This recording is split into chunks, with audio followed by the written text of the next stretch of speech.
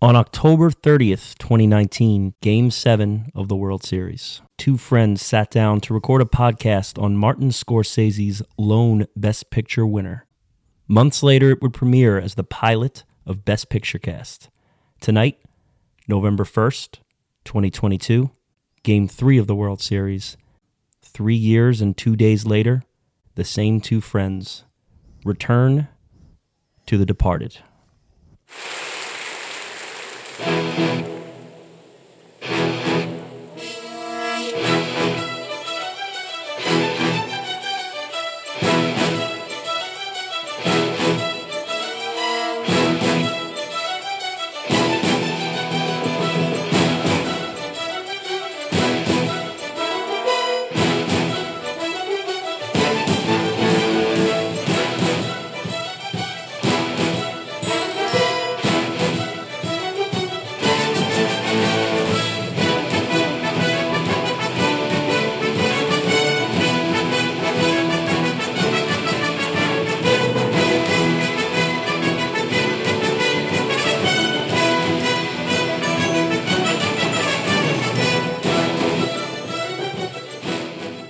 Welcome to Best Picture Cast. I'm your host, Kieran B. I completed my goal of watching every Oscar Best Picture winner ever and decided to start a podcast to review each one.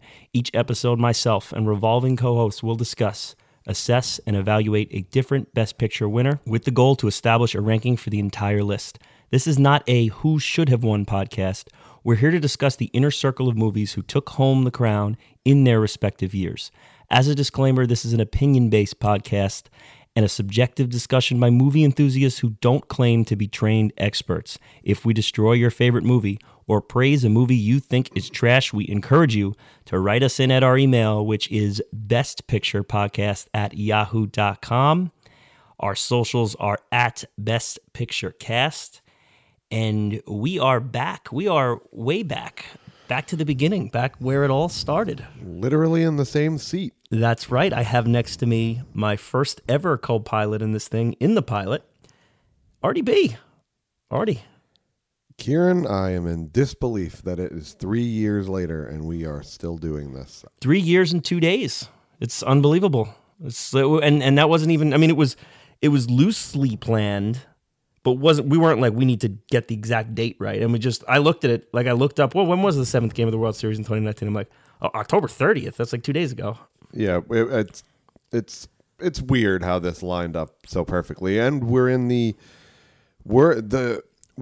studio The Departed was recorded in, which is the only time we've ever used this studio. That's exactly right. So this is now the second time. And we haven't, I don't think I've been back in this room since that recording.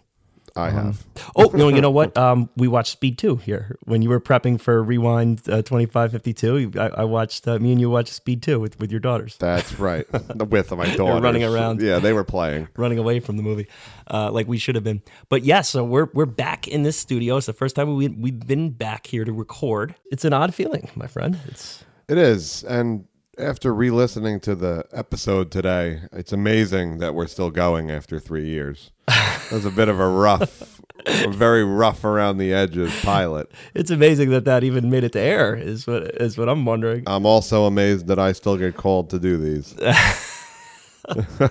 Well, we spent several months debating if we needed to re-record the end of the episode due to sobriety-related issues. Yeah, I think I was so frustrated that I didn't even listen to the second half of it and then when I finally did, I'm like, all right, we don't need to re-record. I can clean this up. And it was 4 months after recording that it aired, so it sat dormant. Right. Yeah, so we recorded that at the day before Halloween in 2019, and it debuted February 1st, 2020. I think was the debut date. Wow. Yeah, so it took me a little while to figure out how to edit, if it was even something I'd be able to clean up and edit. Fortunately, it was, and it's out there, and it's, I think to this date, still the most listened to episode. It's probably lost us more listeners than any other episode. Imagine how many we would have had if it was pretty good. Yeah. Well, one thing that struck me with the episode right out of the gate is how quickly we told everyone what we were drinking. It was literally like, I'm Kieran B, and I'm drinking this, and I'm Artie B, and you can hear the the infancy of our current segments in that episode, but they're not even segmented. It's just part of one long stream of consciousness. Yeah. Well, I'll tell you what. In honor of that, I have a little surprise for you here, RDB.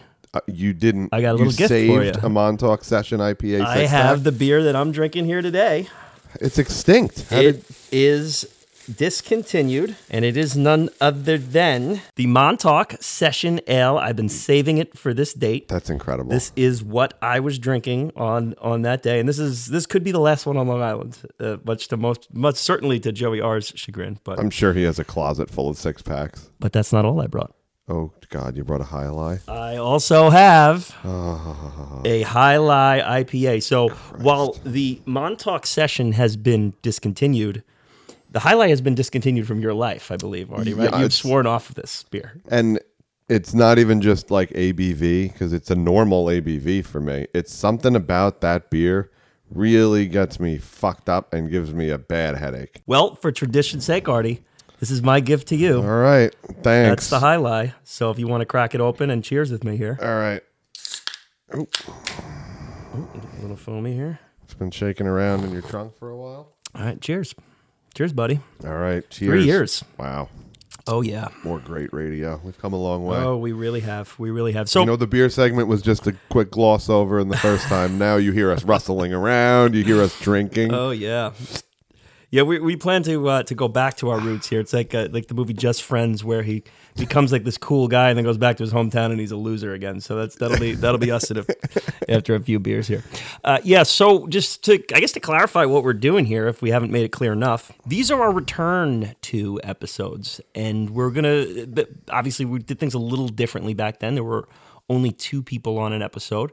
So we want to kind of recreate the magic a little bit there and recreate the combos and talk about the movies. These are movies, though we've gone through them on the rankings episodes and we've given our opinions on them throughout the years, we haven't really sat down and deep dived them specifically until that very beginning, that very raw format of the show. And the awards have changed and some of the format of the show has changed. So we're going to revisit that and talk about how this movie's evolved over the last 3 years and what our relationship has been. And I should say, too, we're going to bring in a guest at the end of this to kind of take us to task. And the guest has listened to the episode and watched the movie, and we have no idea what his opinion is going to be on things. This is going to be like a WFAN call-in show to kind of get us roasted a little bit here. I'm sure he thinks very highly of me. Especially if he finished the podcast. This is kind of cool, though, because it's Twitter. We know him through Twitter. Mm-hmm. So we never met him, but we could still say harsh things to each other with the security blanket of not being in the same room. Just like Twitter, except we're looking at him. So we're going to get to that a little later on in the podcast. I should say, too, we have the World Series Game 3 on. When we recorded this, it was Houston Astros versus Washington Nationals in Game 7. And here we have the Houston Astros against a different NL East opponent, the Philadelphia Phillies. Kieran, who do you root for in a situation like this? I can't root for the Phillies. I'm anti-Philadelphia. So I'm sorry, our listeners out there in Philly. I don't like your teams, so I'm not going to root for you. I'm okay with Houston here. I'm in the same boat. There's something about Philadelphia. I just can't do it. You also went to college down near, at least in that territory. It was Delaware, but it was that territory. It's that region. All the games on TV were fans, Eagles, yeah. Flyers. So like even when Brady played the Eagles in the Super Bowl, Mm-hmm. I rooted for the Patriots. Yeah, well. Can't root for the Eagles. Yeah, I think I did as well. Okay, so I want to ask you this now, Artie. Since we recorded the Departed podcast, if you can, just roughly, have you seen the movie since? Not counting for the preparation for this podcast, have you seen it since? How many times? If you can answer that, how many times have you seen it? What's gone on with your viewing in Departed since we recorded the episode? It's on TV pretty regularly, like compared to other Best Picture winners. So I've definitely caught it at parts and left it on. Probably 3 or 4 over the last 3 years. And then the rewatch for this. I'm not going to sit down and just throw it on front to end, especially with all the other movies I have to watch. Yeah. But every time, it really is one of those movies. Every time I catch it, I leave it on. Yeah, for me, I watched it about 6 months after we recorded. Just about exactly 6 months. And by then, we probably had, who knows, probably like 10 episodes or so under the belt. So it was a little trippy for me to like now watch the one that we started off with. I have not seen it since then. So it's been 2 years basically since I've, 2.5 years since I've revisited. Now there have been times like you mentioned, it's on TV a lot. So I've seen parts, I've seen scenes, but not beginning to end. And I put it on last night, man, after watching another Best Picture winner that I had to watch of the exact same length that was not, as you like to say from our pilot episode, as rewatchable. What did you watch? Well, it'll be next week's episode. We'll just leave it at that. I don't want to ruin or tease any opinions on things then. But you'll see exactly what episode I'm talking about next week. But I threw The Departed on, and wow. About 20 minutes in, I'm like, now this is a movie. I mean, it's just, and we're going to go through hits and misses here in a segment that we call the Battleship Hits and Misses in honor of Rihanna's Battleship, which has kind of become a running joke for us. But one of the biggest hits I have right out of the gate is how many times you hammered home how rewatchable it is, and boy, is that true. It's a really unique film in the sense that the craftsmanship of an expert filmmaker is all over this movie. But at the same time, it's so fucking fun and just lighthearted that it feels like a movie as well, not just like a film. So it checks a lot of boxes. It absolutely books too. You're watching this thing and time just flies. Absolutely. And we've covered plenty of movies where just the exact opposite. You're looking at your watch, you're like, I'm only 11 minutes into this thing. I feel like I've been here for 6 hours. Also, the intro just hits the ground running with like basically a montage. And then by the time it says The Departed on screen, the title, so much has happened. Yeah. That I'm like, oh, that's right. This is the beginning. Like, we're just getting started. Yeah. And, another thing that I noticed too that I took for granted is how many great songs there are in this thing. It's not just Shipping Up to Boston and the Rolling Stones and the ones that there's a bunch of little, there's like a Beach Boys song in there. There's a bunch of little, there's a Janis Joplin song in there. There's little moments of all these songs, and it's like, God, the music in this movie is just killer. And that we said it 100,000 times on the pilot episode, but the sound editing, the way the music fades in and out of the scenes to allow for dialogue that's a really hard skill for a director to master, to do that and not have it be disruptive to the flow of the movie. Yeah. He nails it. And Marty certainly is adept at that. Also, Howard Shore's score is very underrated in this. He really he finds a way to bridge the gap between the popular music that they choose in this and kind of fill that with like a paste of a score. Right. It really works well. Yeah. Hodgepodge. Yeah. Okay, so hits and misses that we had from the last podcast that we did this. So we've kind of each, I think we did it so we're analyzing our own points, right? We didn't crossfire, or do you have a couple crossfires as well? Some are the podcast as a whole, and some are me. Okay, good. I have mostly me. I have a couple of yous, but it's mostly just me evaluating me. And more, when we say that, we mean basically our points. Like do we still feel that way when we made that point that evening? Has that stuck with us? Were we kind of talking out of our ass a little bit? We're gonna hold ourselves under check a little bit. See which takes are still hot takes and which takes are freezing cold. Some of mine are performance related as well. So we'll see. We also re-listened to the podcast. That was an interesting experience. We did a little. We basically were live texting each other today while we were listening to it. I was about 11 minutes behind Kieran on my re-listen of the podcast, so he was just ahead of me, and our text conversation during the listen of that was just a blast. Yeah, I mean, by the end, I was laughing out loud at stuff, and not totally. And not in a flattering way at either of us. No, but before we get into that of it, this viewing of the movie, were there certain things that stood out to you that you highlighted that you didn't feel we covered in the first part of the podcast? I don't know. I didn't. Nothing that jumped out at me because, like, when we did the episode 3 years ago, I have seen the movie so many times in my life, and had seen it quite a bit before we recorded. Before we recorded. So I really feel like we touched on the most important parts of it. Yeah. Okay. I have a big one.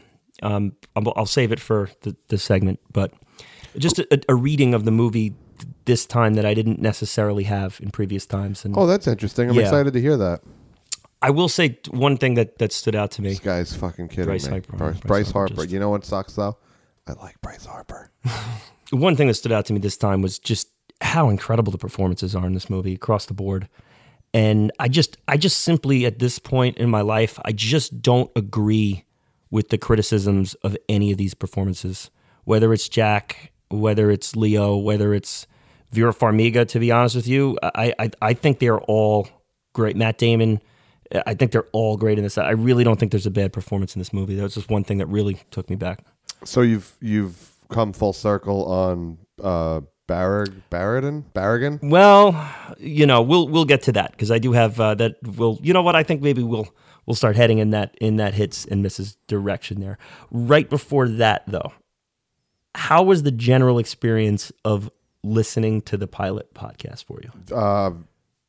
It started fine and got very uncomfortable about an hour and 10 minutes in when I started to depart from my sobriety.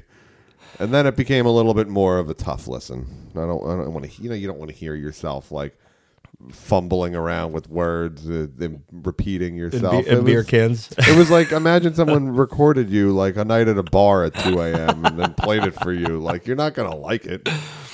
We had a lot of growing pains that evening. I mean, there's obvious technical things that we're not going to get into here. You know, if you listen to it, it just makes for a boring podcast to talk about them. But I mean, as someone who was learning on the fly how to record, how to edit, I look back and cringe at a lot of little decisions. But I do need to say, man, we had never been on a podcast before.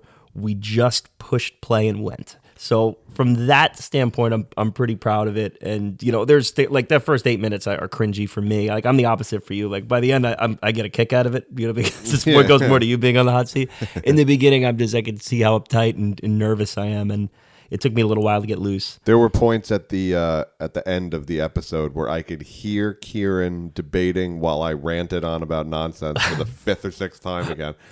I could hear him silently debating. Should I just call this right now? Should we just stop recording? And I text this to Kieran, and he goes, "Wow, it's absolutely going on."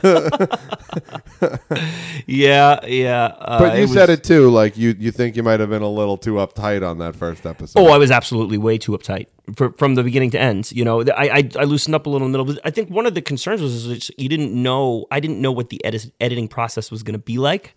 So I don't know if whatever was happening was going to destroy everything we just did or not. I didn't know if I could take out little things or if it was completely foreign to me. So we had an iPad with no microphone equipment just sitting on an arm of a couch between us, and we just talked. So there was same couch we're sitting on now. Right, but I have a microphone in my face and I can't move my head. Right? Yeah. That was us like leaning back, leaning forward. Every time we picked up a can, you could hear me kick over a bunch of beer cans at one point. It was like Homer when he gets pulled over in The Simpsons. They're like, "Have you been drinking?" He's like, "No, license and registration." Or is it Family Guy? They're like, "License and registration." He slides over to the glove box and you hear all these cans rustling by his feet. Oh, okay. All right. So this is a segment we call Battleship Hits and Misses. We're gonna kind of just go back and forth. We'll start with the hits. The points that we made that we are gonna double down on, things that we're looking at and we're saying, okay, yeah, I still feel that way. I'm happy I made that point then. That's the point I'm gonna make again today. We'll start with hits. So Artie, what was your first hit? I think you said unfortunately you thought you had more misses than. Hits. Look at my pad. The right is misses, the left is hits. So, I'll just come out and say my hot take was that I thought The Departed was Scorsese's best movie. I've since rewatched Goodfellas, and I've since seen Casino, which I had not seen at the time, and I really enjoyed Casino. I liked it more than Goodfellas. I still have my issues with Goodfellas. But here's something that really annoyed me. Last time we watched me and you caught a little clip of Goodfellas, and I immediately went into mocking how stupid the voiceover was, and you made a phenomenal point that kind of changed the lens of how to view the voiceover. Imagine the voiceover is a strung out cokehead. And it's coming from the point of view of not a sober Henry Hill, but a strung out cokehead. And that made it more interesting. It made it have more appeal to me. Yeah, and so I'll do another rewatch now through that lens. Yeah, and I'll just say that was something that was pointed out to me. I think it was probably like a week or so before that. And I'm like, oh, that's interesting. And it came on, and I think it was fresh in your mind. One of the scenes I think where he's arguing with. No, it was when he's about to bring Karen into the place, and he's like, his voiceover is like, she was shouting and hollering, and meanwhile she was being completely normal. Yeah. So I was like, why is he saying this? That's such a stupid comment. And you're like, now imagine the voiceover is from a strung out cokehead. He's remembering it a different way than it really happened. Right. It made a lot of sense. So I'm doing another rewatch of Goodfellas now. Great. But my first hit was, I still think The Departed is Scorsese's best movie. Yeah. And you know what, man? I mean, for me, it's right there with Taxi Driver still. Oh, and I've seen that, and I had not seen that at the time. Oh, you hadn't seen Taxi Driver at the time? I had not seen it at the time, and I've seen it since, and I did really enjoy Taxi Driver. I have a feeling if I watch Taxi Driver a few more times, it's going to compete with The Departed, because it's one of the more memorable movies I've ever seen, Taxi Driver. Yeah. I should remember most of it after one watch. I should say, too, I should have done this before this segment started, but if you want to listen to our original Departed episode, I'll have it pinned up on our Twitter accounts. You can check that out before listening to this one. Please don't. Or you could just scroll to the bottom of our feed. So if you're hearing this one months or years after it's debuting, and we've been sitting around on this for a little while, you just scroll all the way to the bottom. It's the first release we have. I'm not a big fan of re-releasing things just because it gets the feed a little cluttered. So go right down to the beginning. It's the first episode on the feed. Go check that out. My first hit here, and I mentioned this already, is the rewatchability. And I think it's very easy to call something rewatchable and then years later find that you were wrong. I don't really want to watch this right now. Like, I've seen this already. I've seen this, but so it's fun to know that when we recorded that, we were recording a movie that we knew is this rewatchable on all the time movie, and we've put it under deep analysis. We put it through these rankings episodes and the full deep dive, and we've really experienced the movie as much as anyone really would hope to. And I put it on last night and just enjoyed every second of it. I just loved it. It is as if I'm seeing it for the first time every time. Like, there's no point is it boring. There's not a scene I fast forward. It is just, honestly, I don't know what it is about it that's so appealing to just, like, they throw it on TV all the time because it is rewatchable. People put it on. People leave it on. Yeah, and there's layers to it. There's a lot going on beyond the pretty developed and intricate plot, but there's a lot going on beyond that. There's good use of symbolism. There's a lot of things that you could read into if you wanted to, which I always say is my favorite kind of movie. And if you want to just watch the stars go out and play, you can watch the stars go out and play. This movie is definitely a star-studded event. Yeah, and they all kill it. Absolutely. Which helps a lot. And they, it feels like a lived-in world, which is a big part of it. Somehow there's a lot of world building in this. Okay, so we'll go over to you next, Artie, for another hit. One of my big positive criticisms of the movie in the first recording was the sound editing is phenomenal. It's noticeably phenomenal on the rewatch. Like, it is just perfect. It's noticeably good. Yeah, and it's a difficult task. It's not like they're just playing a 4-chord song. It's like a master of puppets type of. The analogy I'm trying to make is like, there's movies with sound editing where it's like paint by numbers. Mm-hmm. And then there's movies with sound editing where it's very complex and original, and not really a lot of movies do the sound editing that way. And the way they go in and out with the soundtrack in this, and then raise the volume of certain small noises like the phone's ringing or the phone closing, it all adds. There's an architecture to it. It's not just a bunch of big moments. The whole movie is carefully laid out with the sound design, and it very much shows. Yeah. And there's times where they're being a little flashy and they're showing off a little bit. There's other times where what they're doing is very camouflage in the background. Like whether it's like the Beach Boys song that I didn't even notice until this viewing. Even Comfortably Numb, the song starts. They mute the song. They allow for some dialogue over silence, and then the song roars back in while they start hooking up. You don't see that in movies. It's pretty unique to this movie. That's going to lead me to my next hit, Comfortably Numb. This version of Comfortably Numb. I defended this, and I will continue to defend it. I think it's masterful. I think it's an unbelievable selection for the spot. I love the scene. It's become one of my favorite scenes of the movie, and I think the song's a big part of it. And every time I see it, I like it better. I'm interested to see if you've softened on this at all, because you were pretty firm against it back then. And I do understand some of your complications with the scene in general, and I can get that end of it. But just curious about what your thoughts now on the usage of the live, specifically the usage of the live version of Comfortably Numb here. So your second hit leads into my first miss. Okay, let's do it. I do appreciate that song and its usage in this scene, and the version's fine. I was too caught up on it being a live version. It irks me, but it shouldn't irk me because it's used right in the movie. The scene is uncomfortable. I get it, but it works. It's supposed to be uncomfortable. Yeah, and these guys are in uncomfortable situations the entire movie, and to the audience, the scene that's most uncomfortable is just a man and a woman in a bedroom. Yeah, and it's probably the scene where Leo's character is the most comfortable, and he's comfortably numb himself. And in a movie we just mentioned how carefully the sound design's laid out. And I thought of this today listening to the podcast. Choosing not just a live version, but a live version done by two different artists in addition to Roger Waters. So you have Roger Waters, you have Van Morrison, and you have the band all performing a song in a movie about identity through a character who is forced to play different people and play different classes of people.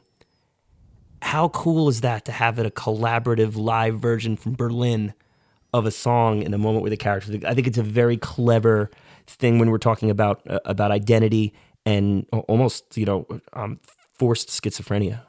Also, to your point about choosing the live version, it is Leo's moment, as they say, of vulnerability in this. And when are you more vulnerable than when you're playing music live? Oh, that's cool too. It's a live version, so there could have been an error. Yeah, and, there isn't. Yeah, Yeah, and it's and just even if we're reading into it, just it's very different because when you ever hear a live version of a song, like a recorded version of a live version of a song in a movie, it's very rarely done. As uncomfortable as this scene makes me, it's one of the most memorable too. It is. I totally agree with that. It's one of the ones that stuck with me the most. And it is just a sexy scene too. Like that's another thing that like stood out to me. Like she has a nice buttock, and they're like showing some angles and stuff. Like it's you don't really see a ton of scenes like that in mainstream movies. You don't. That was I felt like I was watching two people actually hook up, and I needed to leave the room. Or move to the corner and sit quietly. I think you said that in the first one too. Cool. I did, but it was, me shouting it from a mountaintop, not me just talking calmly. Right. Okay, so I'm going to go next into a hit into a miss, if that's okay. Just kind of similar to what we just did on the last one. Sure, of course it's okay. What do I care? So the hit is, and this hit is actually on your end of the spectrum here. Is a hit on your part, because since the episode's come out, I mean, I thought that you really hammered home the sexual abuse with the priests and Matt Damon, and I've always kind of wondered if we were being a little too blunt with that discussion about how, because it really isn't. It isn't laid out for you specifically like a movie normally would. It's not. There's no. At the end, they don't confirm definitely. There's no written evidence of it. It's alluded to. We were saying it as if it's a known fact. And I've had a lot of people comment and say, oh my God, I never even thought about that. I mean, yeah, I guess maybe, but I'm still not totally sure. So I've wondered about that. In watching it last night, I don't think that you can watch the movie closely and not see the evidence of it. It is that there's something there. Now, I don't necessarily think it has to specifically be priests and Matt Damon, but there is definitely something there. I mean, it's just alluded to too often to not be. Yes. It's not an accident that all those illusions are in the movie. They were there on purpose. I'll take it a step further. I do think it is alluding to the priest molesting Matt Damon. Yeah. Well, you're pretty adamant about that then. Yeah. And then there's theories out there that he's just like a closet gay person, which we never bought into, and I still don't buy into that. Okay, we're leading into my miss. You laid that theory out, and you, just as you said, you're not totally buying into it. This time around, I am questioning that. It's his blatant chauvinism and like constantly saying, the F word and the H word. It's almost like I'm trying to be really careful here. There's also a lot of emphasis on how good he is at lying. And I think that goes deeper than to just him deceiving the police about him being a rat. I think that there's some lying of himself to his own, to his partner. Shit, now I have a point that I just thought of to your point, which I didn't think of till right now. Okay. When he's laying there and he says, I'm Irish, I'll deal with something being wrong my whole life. Mm-hmm. A Catholic Irishman, being gay is wrong. Yeah. And you can deal with it your whole life. Also, at the end, when Leo's calling him out and he's heard all the tapes, he calls him the F word. Oh, so he may have heard something that... Which kind of leads me into a deeper theory that I might have, that I thought about this time around. I kind of suggested to you off mic that I kind of had a new way to look at this, or just to question a little bit. Wondering if there was a sexual relationship between Jack Nicholson and Matt Damon at some point. Fascinating. Yeah, and again, just a way to possibly look at it in a theory, not necessarily something that this is how you should watch The Departed. But there's an uncomfortability when they're on the phone and Jack is kind of referencing the girlfriend. He's kind of a little nasty about it, and it's not totally clear why. Mm-hmm. And you wanted to have this little girlfriend. Well, he hates girlfriends and ex-wives. Yep. He says it to DiCaprio just because he thinks they rat. They leak info. But shit, another point to your point, when he's in the sex movie theater, mm-hmm. he takes out the dildo and shakes it in Damon's face. He's like, "See anything you like?" Right. Like I think he knows he's making a joke. Like, are you going to make that joke if? Yeah. Also, if you don't think they're him incessantly calling out the priests. Mm-hmm. I know what you do. I know what you do. I know what you do. His obsession later on with finding the rat, when he himself is a rat. He himself is informing to the FBI. He's the Rat King. Yeah. Yeah. So it's interesting to me, his obsessions with things that he seemingly is himself. Part of me also thinks the father and the priest and them saying dad, everyone in this movie has daddy issues. Yes. Yeah. From the top down. Yep. Everyone. And I wonder if that's kind of part of it too. Like Jack Nicholson also has daddy issues. Yeah. Yeah. Well, there is right before he's shot, he freaks out and says, well, you couldn't have a son of your own. And that's what gets Matt Damon says that to Jack Nicholson, and that's what gets him to pull the gun. So there's seemingly maybe some, I don't know if it's an impotence issue or maybe he's just barren or whatever it is. He shoots blanks. Yeah, so we're getting a little uncomfortably numb there with this stuff. But I love that. Deeper theories. Yeah, I love that. I don't know if that's one that every time I watch the movie, I'll say, this is how it needs to be viewed. This is how it needs to be seen. But I think it's something to think about, and that's what I love about the movies. The characters are so layered and there's so much to question with their interactions. And the filmmaking is just, there's stuff at the end that hints at stuff from the beginning and stuff from the beginning that you don't notice until the end. And I think that adds to the rewatchability. Yeah, totally. Okay. Do you have another hit or another miss? I have another hit. Cool. in my opinion. Vera Farmiga's performance. Oh, cool. I have that on. I have that as a hit of my own. So we have a nice little crossfire here. It's a hit because I still am not that crazy about it. Yeah. Okay. It's a little distracting, a tiny bit. Nothing crazy, but it's just not my favorite. I feel like she's acting. I don't like to see that. Yeah. Well, I don't get that at all. I have it as a hit for me defending her because I think it's gotten even better over the years for me. I love her character in this movie. I love the layers to it. You know, just to go back to that layer word, but she's put in this predicament of a situation, but a lot of by her own doing, but being that barometer between Damon and Leo in this, and having some of her professional inadequacies get exploited through her relationship with Leo, and having the relationship problems with not being able to figure out Matt Damon, it creates for this, you know, man, I don't want to call her like an incompetent doctor, but certainly one that is struggling to be successful at her profession. Well, it's leaking into her own life. It's also similar to Leo. So Leo wants to be a cop, but he wants to be like a real cop and do real police work. And she has a degree from Harvard, like she's a therapist. She could do really lucratively. She wants to do civil service. Yeah. So it's just like Leo. And you have Matt Damon who keeps talking about getting a law degree. Well, I could get that done by next year if I applied to law school. If I applied to law school. Right. If I applied, you know. Yeah. So they're in this triangle of wanting what the other one has. It's identity, and none of them do what they want to be. Yeah.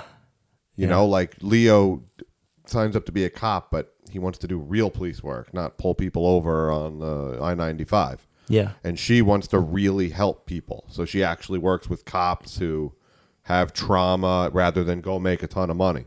Yeah, and I think she nails the performance personally.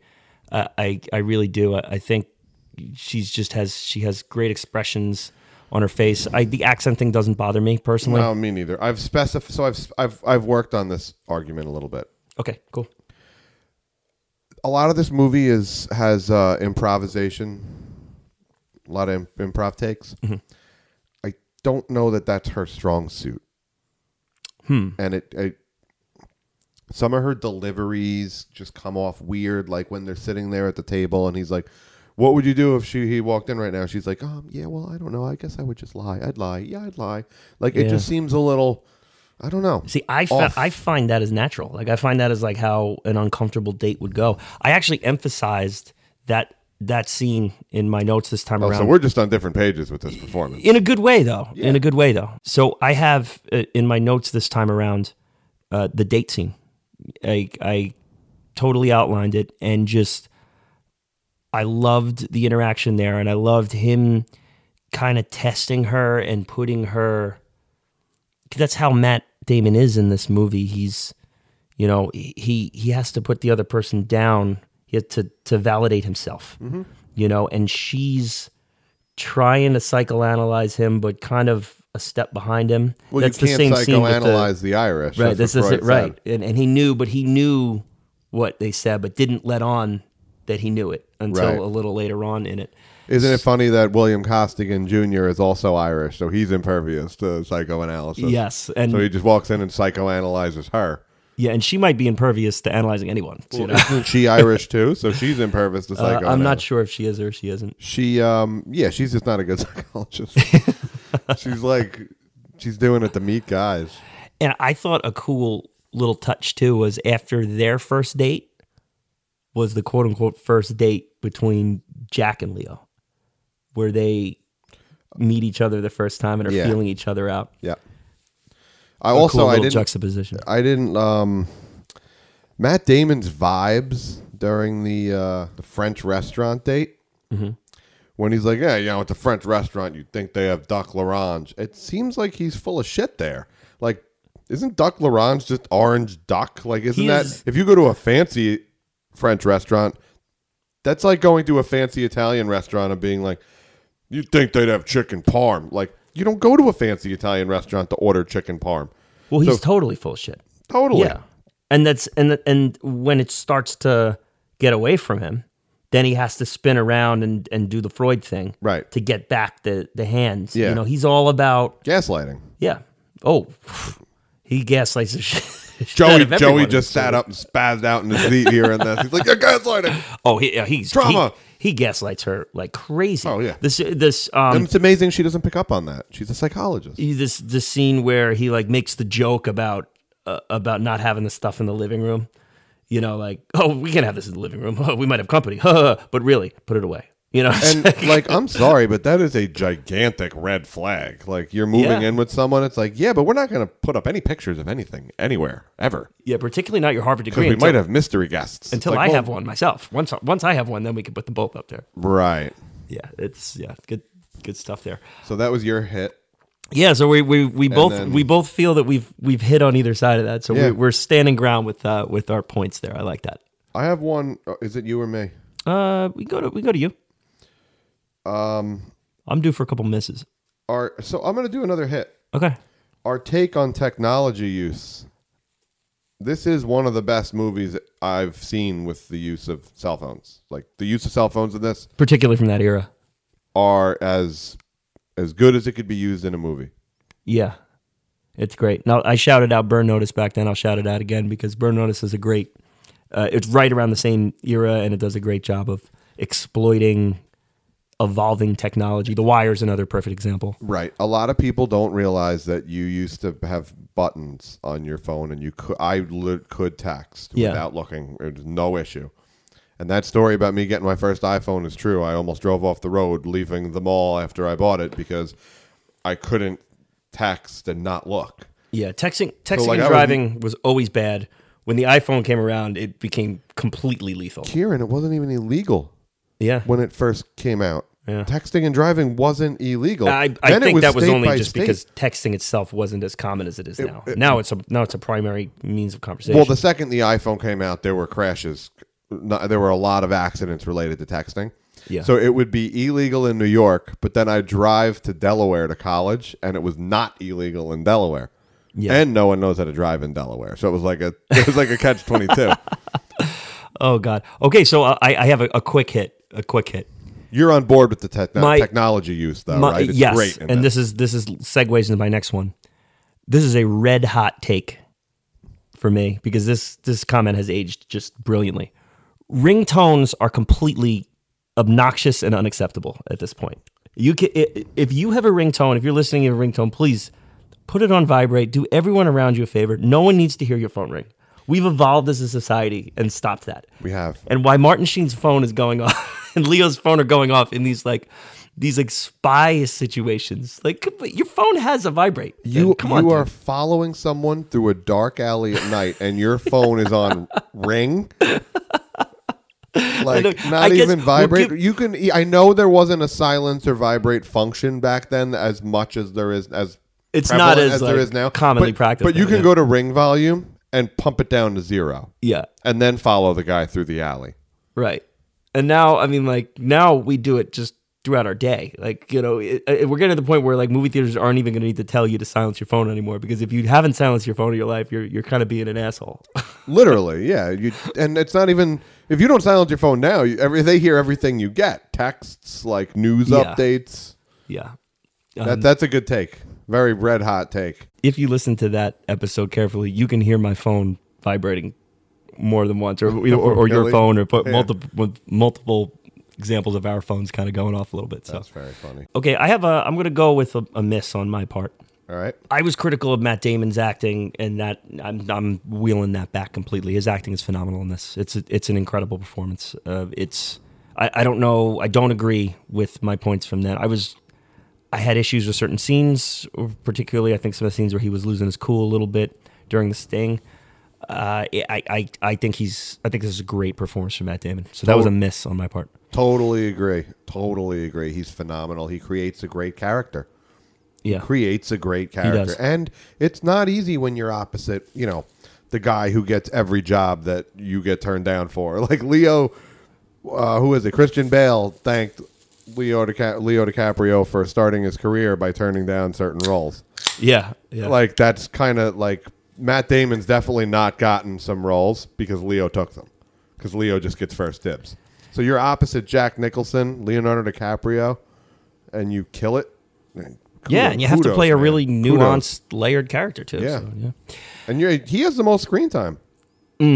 Yeah, he's essentially the lead in this. Yeah, in this definitely. thing. You got another miss? I do. I have a bunch.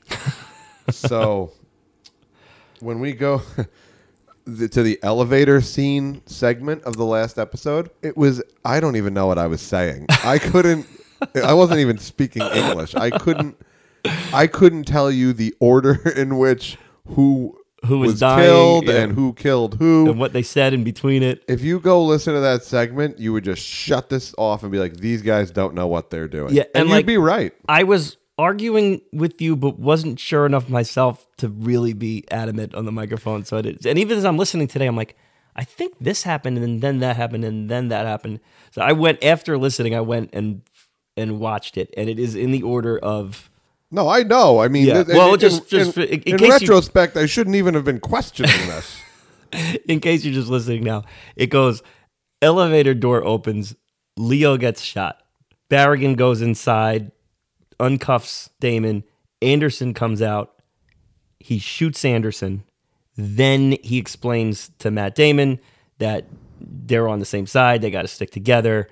Then Matt Damon asks him for the gun. Then Matt Damon shoots Barrigan. That's the order in which it happens. Yeah, and I don't know why that was so hard for me to verbalize last time. So I mean, I do know why, but all right. So that was a mess on my part. That whole segment was just ruined by me. I'll do a quick miss. I said there was no voiceover in Mean Streets. That's an ice cold incorrect statement. Not only is there voiceover in Mean Streets, Martin Scorsese does the voiceover himself. Like the voiceover is the voice of Martin Scorsese. So that is a miss. That is a cold white miss. So when I started taking my notes for misses, the first one, this is just like a quick joke, then I'll get to my real miss. The first note I wrote was, okay, number one, how dare I?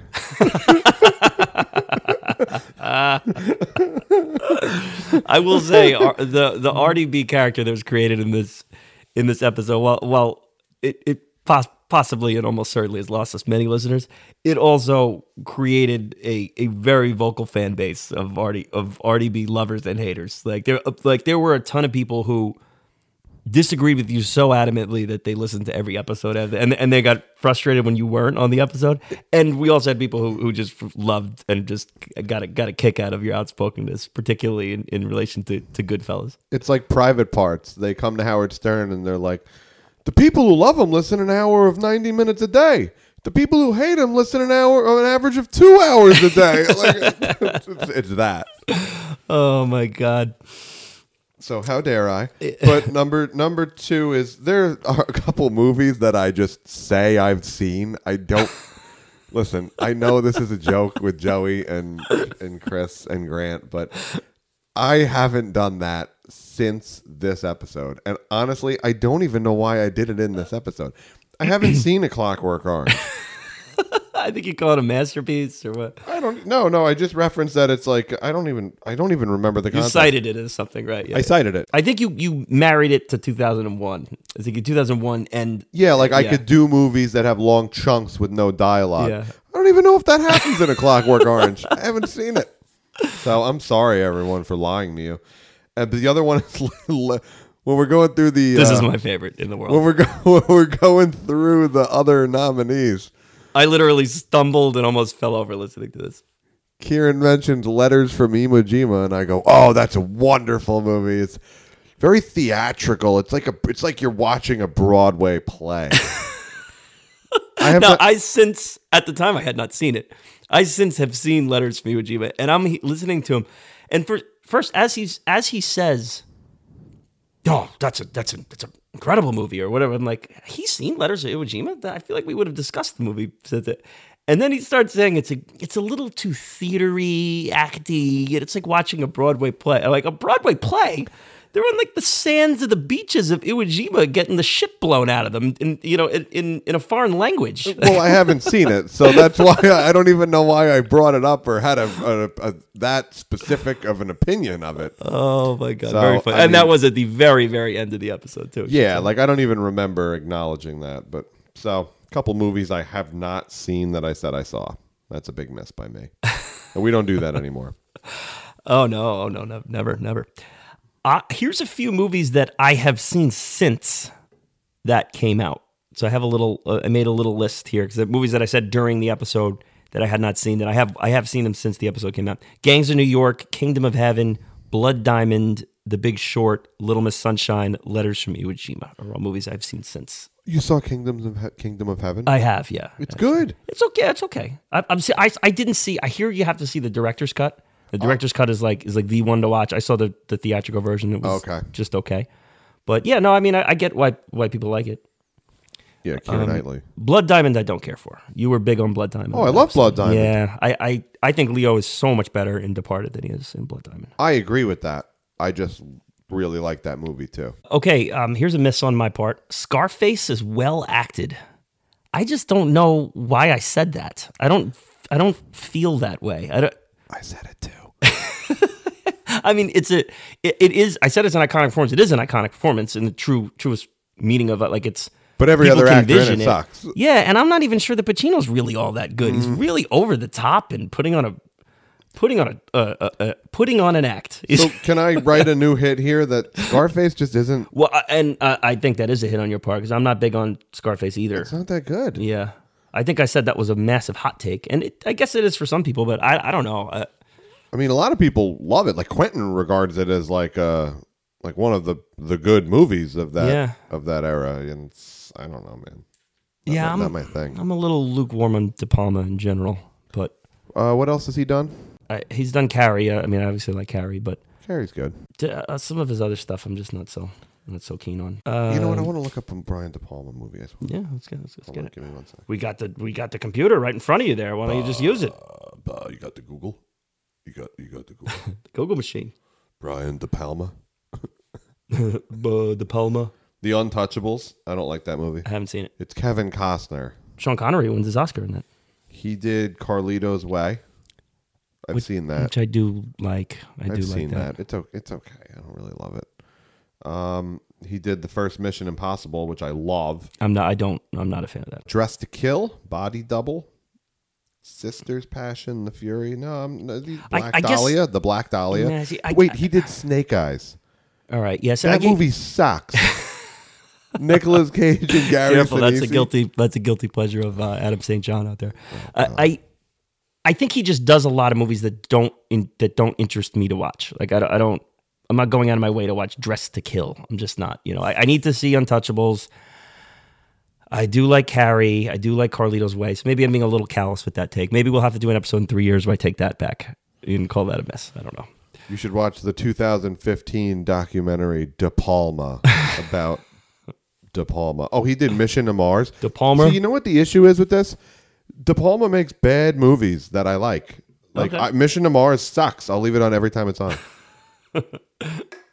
Speed 2 factor. So, all right, that was one of your hits. I mean, one of your misses. That was one of my misses. I'll give another slight miss here. I want to dial back the Wahlberg take a little bit. Your Wahlberg take wasn't as warm as mine, though. No, mine was cold. Well, mine was that I wasn't so keen on him. Oh, okay. Yeah, I love it. And I didn't see an Oscar performance there. I think that's what I said. I'm still kind of 1 foot in, 1 foot out with it being like a nominated performance. I deep down, I think there's other choices for Oscar nominations in that. It's also like kind of obvious to me that he's only on set for 2 days or whatever it is. A lot of his scenes are very short, very quick, and very abrupt with the cuts. That being said, I am categorizing it as a miss because he's playing a very intriguing character that is essential to what's going on with the plot, and he does it in a really authentic Boston way. And I do think he endlessly works in this movie. He really there's nothing about him that doesn't work perfect for this film. If he wasn't nominated, do you think you wouldn't have as many issues with it? Correct. Yeah. My issues are strictly around the nomination. Because I think he's like a really fun movie character in this. Yeah. I think he does a great job. Yeah. So I just got to get over myself and just. You also probably wish Dennis Leary got it. Oh God, that would have been amazing. I really do. And I would have loved for him to be nominated for an Oscar. He wouldn't have been. No, and part of me would wanted either Jack to be nominated or even Baldwin. Baldwin's great in this movie. Baldwin's incredible. Dude, everyone's great. Mr. French is great. They're all great. Yeah, Martin Sheen too. Sheen's great. Okay, give me one. Everything's great. You got a miss. You got a miss. Yeah, I have a miss. What am I, Moses, screaming proclamations from a mountaintop the whole episode? You could just talk. It's like imagine they put Mike Francesa on top of a mountain and handed him a megaphone. That's what I sound like with half the points I make in the first episode. Oh boy, You got an example? Every example. I'm like, well, we have sensitive mics now. I don't want to blow people's eardrums out, but I'd be like, for 7 times. Oh, the rewatchability, it's just so rewatchable. Yeah, and also leading into another miss, I am just so disrespectful to Martin Scorsese. I talk about him like he should be listening to me and take my advice. I said that he filmed I said this. He filmed Goodfellas, wasn't thrilled with the filmed footage, so he went back and had Ray Liotta go in and dude, we should have been canceled. If there was an army of film experts critiquing our podcast, which there are now, but that Departed episode, they'd be like, oh, these guys have no idea what they're talking about. There's one where you're like, he didn't want the movie to be 3.5 hours. He only wanted it to be 3 hours, so he added the voicemail to make it shorter. Wait, no, I said, well, he learned. Martin Scorsese learned. Right, he learned from his 20 mistakes. years later, he can make a 2-hour and 40-minute movie with no voiceover, but, in 1990, he thought he could do a 2-hour, 20-minute movie if you add 20 minutes of voiceover. Like, what the fuck's that even mean? I'm totally talking out of my ass. That is like bullshit. Just straight bullshit. Oh, man. Big miss. I think you started a mini cult of anti-Goodfellas people who are now like going to turn on you now. We've based our ways on that. It's like when a cult leader's like, I changed my mind. They're like, well, what do you mean? We gave up our lives and followed you. Oh, that's so good. Yeah. I like definitely thinking that Martin Scorsese thinks Departed is better than Goodfellas. So I just don't know how, unless he said it, how we could say that. Like, there's no way. Unless he's like on record for saying, I don't think directors do this. Like, I don't think they say like this movie's better than that movie. I think it's like, they're all out there. They have favorites. Yeah, they have favorites. I imagine Goodfellas is his favorite. Huge mess by me. Huge mess. Oh my God. I have a miss on mine here. My Morgan Freeman impression was of him as like a Southern belle. Is it? I saw him walk through shit smelling foulness that I never would have imagined. I'm like, what? It's my favorite movie. Why are you from Savannah? What was that impression? You sound like Andy from The Office doing the Savannah impression. I sound like Jessica Tandy in Driving Miss Daisy, not her driver. Oh, that's what happened. So it's like happened. Daisy. Oh my boy. God. That one had me scratching my head here. I just have a quick miss. Okay, we're getting to the end of these here. All of my content in that first episode could have been reduced to 6 sentences. Okay, I just shouted them over and over for an hour and a half, for 2 hours. Such passion. So. We're gonna get to the awards and do that, and I don't, a little spoiler, I don't know that my LVP is going to change, but I do think how I explained it was a little hypercritical. I don't, the Barrigan, I don't know what really. I think I was trying to dig myself out of a hole in that one. This is my last miss, so I'll just throw it out there. Okay. Our lack of understanding of the awards. Yeah, well, that's the infancy stage of it. It's the pilot part. Yeah, I think it was really just MVP, LVP, and I still don't remember exactly if we aborted them. So, what you said. No, you only told me MVP, LVP prior. Mm-hmm. But when you defined what the LVP is, you basically said it can't be Jack Nicholson's girlfriend because she's not a real character. She's just kind of blah, blah, blah. The LVP award has evolved into being exactly that. Yeah. Like the least valuable character in every movie. Yeah, the one that was written the poorest. Yeah, who just adds nothing. So it's that was a big miss by us. Like you defined what the LVP isn't. And that's what it ended up being. Yeah. We also kind of like, we'll get to the awards we get, but we kind of like we had our cake and ate it too with all of the MVP. Like our MVPs were like, well, my MVP, if you look at it this way, Yeah. is Matt Damon, but if you look at it that way, it's Leo. It's like, Right. okay, thanks for bringing nothing to the table here. Right. Yeah. So we'll have to sit down and get a little more specific with that when we go. But so anything else? Any other hits or misses there with this? One hit. This is my last hit. Okay. Our analysis of the character, pretty much everything we talked about with Matt Damon and the daddy issues and stuff, we nailed that. Like, that was the best content of the first episode. Yeah, I thought there was definitely some good content in there, and some you could kind of see some bells or hear some bells going off as we were talking and getting into it. And I think that laid the groundwork for a lot of the episodes, or some of my favorite episodes that we've done to come, where it's like we're not just talking about exactly what's being put on screen. We're taking what's put on screen and we're having a conversation about it, and we're opening our own little boxes and portals into the conversation. And those are always my favorite episodes. Those are always my favorite movies that you can do that with. Right. So I thought that was there. I loved our discussion about the closing scene, other than us arguing over the order in which the shots went off. I think you were talking about how the twist can sometimes ruin the movie if that's all the twist is. I think one of my quotes was the final scene was wonderfully chaotic, and we both kind of commented on how it's amazing how rewatchable that scene stays, even though you know exactly what's going to happen. Right. Yeah, that's a cool thing to be able to You watch a 2-hour, 40-minute movie, and I still look at Leo as a living character the whole time. It's not like I'm watching him going, oh, he dies at some point. I don't think that. I just am in it in the present. Yeah, and I just remember watching in theaters too, and just everyone just fucking gasping when Leo gets shot. I mean, just the reaction from the crowd was... It's like an adaptation when he goes to the screenwriting classes. Agamemnon, what's that? Brian Cox. Yeah. He's like, you got to wow them in the end. Well, Departed fucking wows you in the end. Definitely Jesus wows Christ. you in the end. Yeah. Even to the true last scene of Wahlberg killing Damon. That's even more like, oh, shit. Jesus, shit got real quick. Yeah.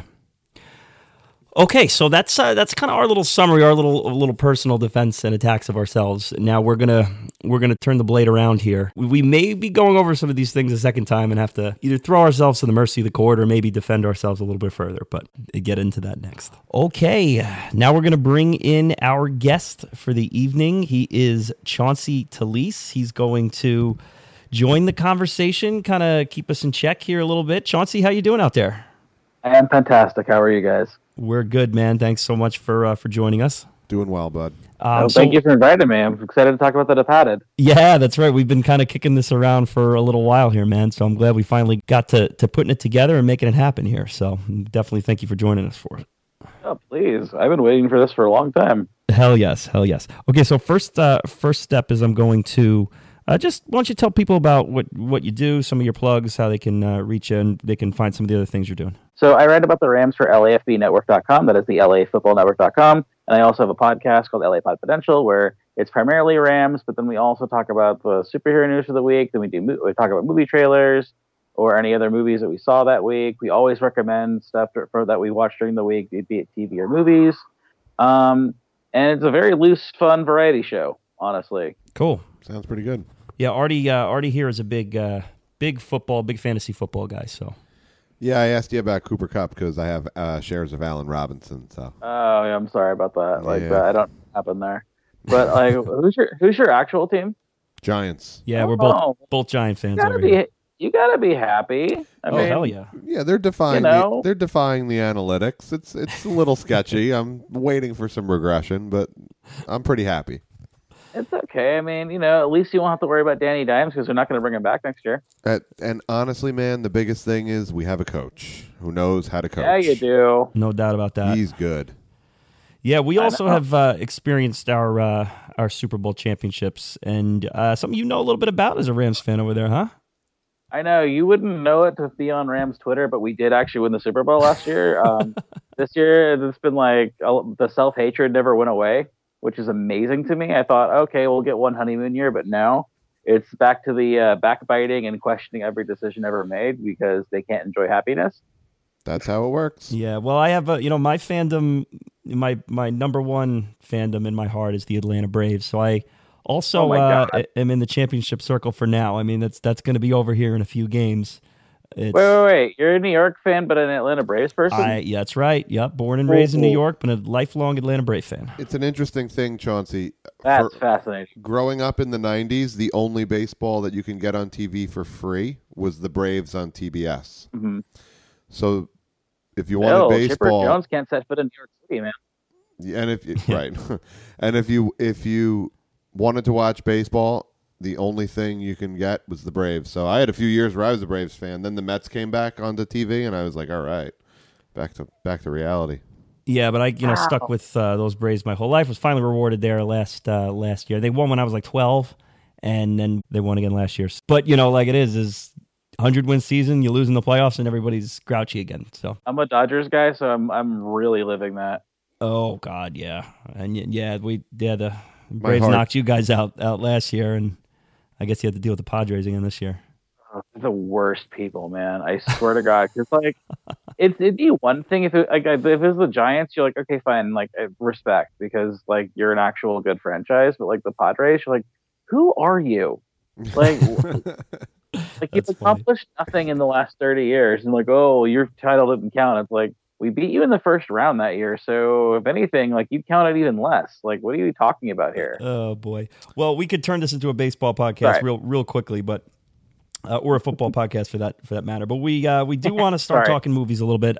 I want to ask you, before we start getting to this specific movie, The Departed, I want to ask you a little bit about what you look for in movies, if you have a favorite movie, what that might be, kind of some of the things that get you going as a viewer. For one thing, I like any movie that can make me laugh, even if it's a drama that's funny. All for it. I like anywhere that takes me to another place that I don't know. I really love engaging characters. Like, I know it sounds cliche, but like you'd be surprised how many movies really don't fit that bill. Like, for instance, my big four on Letterboxd are Tommy Boy, Who Framed Roger Rabbit, The Empire Strikes Back, and Silence of the Lambs. Hell yeah. That's some grouping. I know. And the thing is, like any other day, I could edit it to be like Goodfellas, Boogie Nights, and Pulp Fiction, a combination of anything else. Like, I don't really have a favorite. For years, it was Big Daddy, but and I still love that movie to death. But like, there's a ton I could put in as my favorite. But Who Framed Roger Rabbit, I think, has solidified itself more so because that's like the perfect encapsulation of what I'd want. Cool. Like, there's fantastic elements, but it's grounded. There's a deep emotional story there, but it's also just insane. Yeah, and I sense that out of those four movies at least, but maybe I guess Tommy Boy would be the outlier there, but you got a little kind of like a noirish, darkish mystery vibe in the other three. And even Tommy Boy, there's a lot of emotionality to it. Yeah, cool. I lasted, Yeah. Were you in your late 30s, Chauncey? I am 33. 33, early. Oh wow, that makes me feel older. It's okay. Yeah, we're only a few years older than you here, but okay, cool. So it sounds good. And just off the bat, what was your first experience with The Departed? So 2006, I was 17 when it came out. My friends and I were really excited to see it. Like, weirdly, I hadn't seen a lot of Scorsese at that point. Like, I had seen like The Aviator, I'd seen Goodfellas, Casino, but like they didn't register as much as they do now. And I was just starting to like Leo because I was at that weird pocket, I'm sure you guys know, where like when Titanic was huge, like the Leo resentment grew very high. It's like, oh, who's this pretty boy? He can't act, even though you're like, cognitively now you're like, oh, well, he did Gilbert Grape, of course he can act. But you're like, oh, who's this pretty boy? He can't act. And then like by the time The Departed rolled around, I'm like, oh yeah, he's the real deal.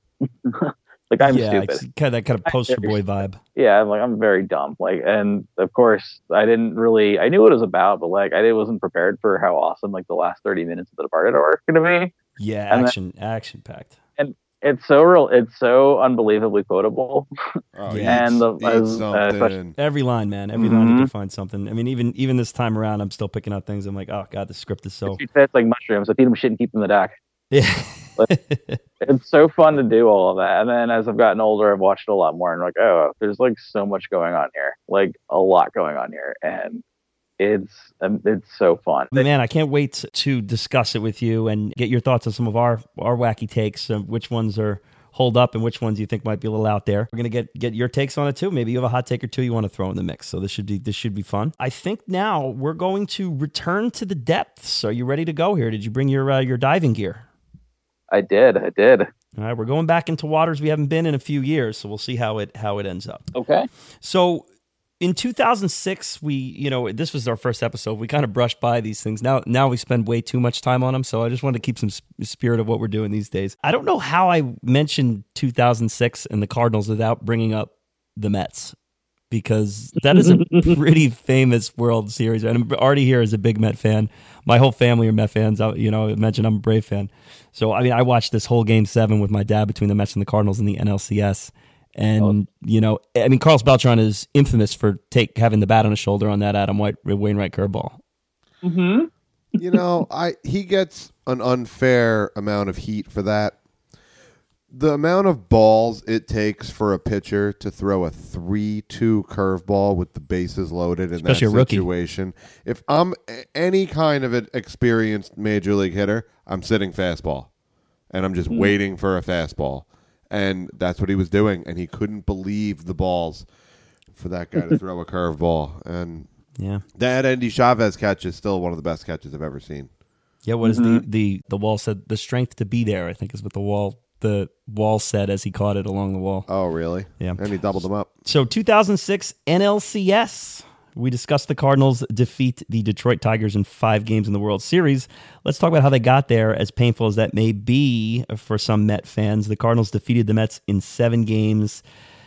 Game 7 was a 1-1 tie in the 9th when Yadier Molina hit a 2-run homer off Mets reliever Aaron Heilman. He is the worst fucking Met ever. I watched him once single-handedly lose a game against the Phillies. He was pitching in the 9th. We were up 3.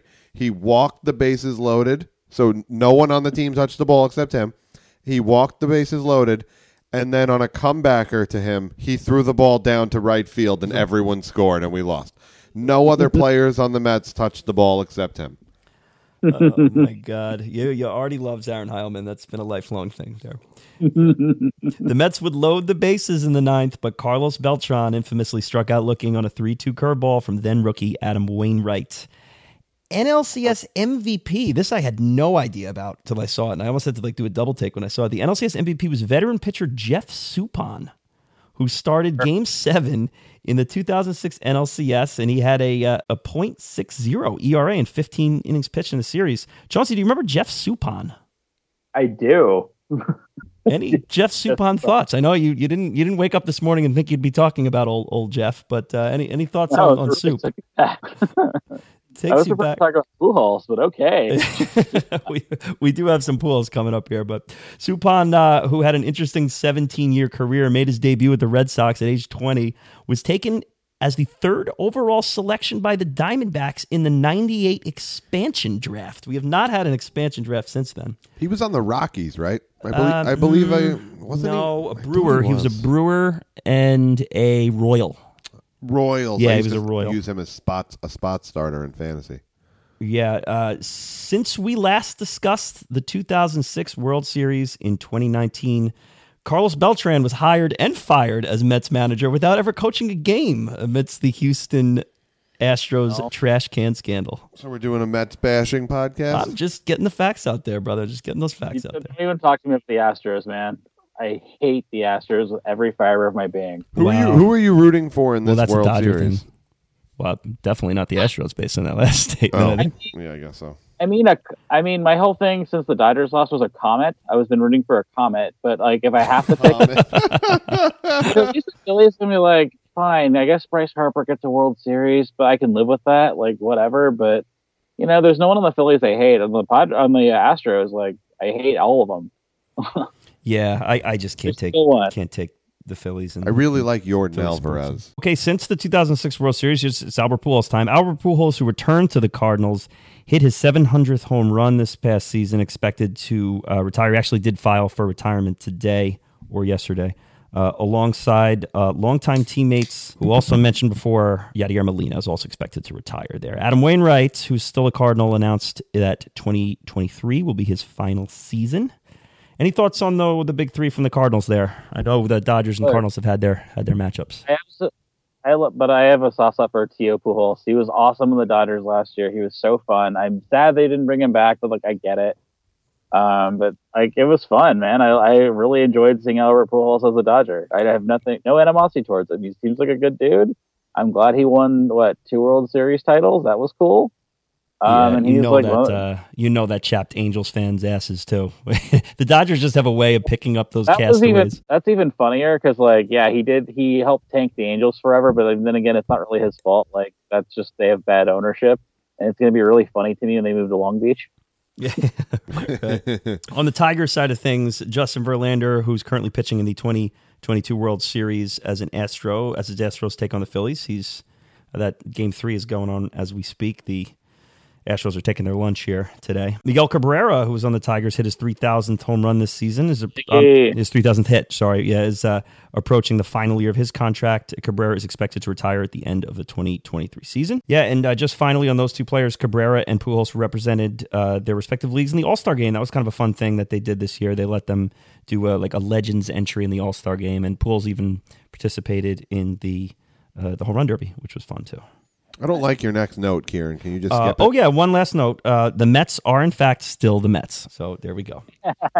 We mentioned the number one track in the year was Justin Timberlake's Bringing Sexy Back.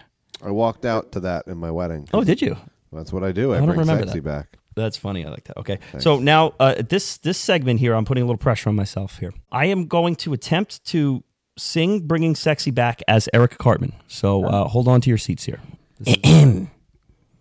And bringing sexy back. Yep.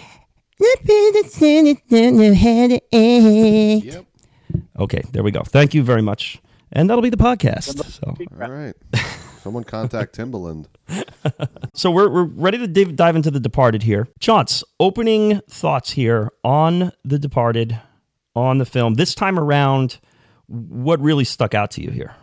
That it's just way more than its Scorsese karaoke reputation would have you believe. Like, sure, there's definitely beats he hit before, but you're just like, man, Leo and Damon are all so good in this. They're so good. Like, everyone else is too, but like, I really appreciate what Leo and Damon are doing more than anything.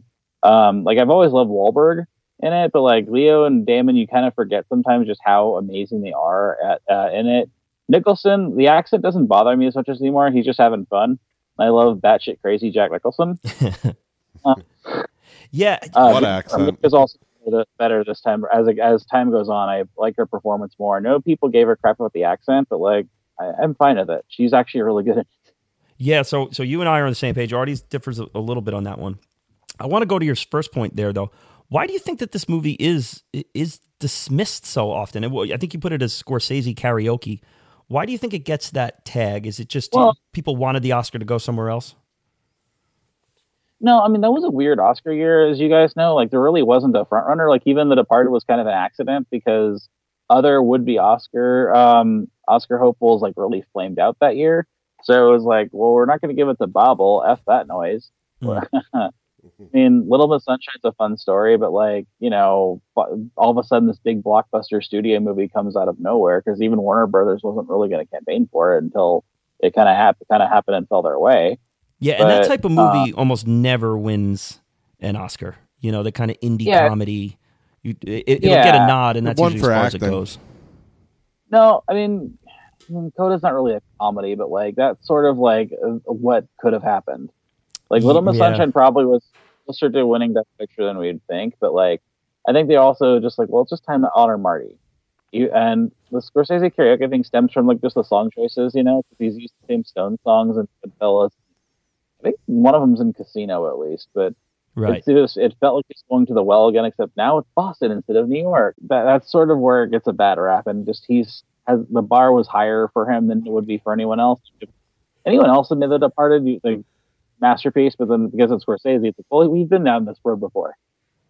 Yeah, and man, I this whole makeup Oscar thing kind of drives me nuts. It's like, okay, I get it. Like you think either Goodfellas or Raging Bull or Taxi Driver should have gotten an Oscar, fine, but that's the past. It's over.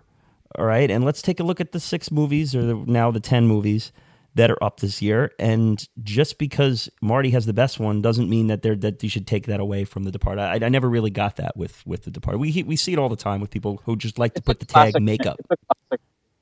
It's a classic point too. Like, because everyone thought, oh, it's going to happen for Gangs of New York, but like no one really loved that movie. So it's like, okay, fine, we can go elsewhere with it. I wouldn't have gone Polanski myself. That was a bad pick, but still. And then in 2004, like it really felt like it was going to happen, but then all of a sudden Clint comes out of nowhere, like very late in the year, and steals it.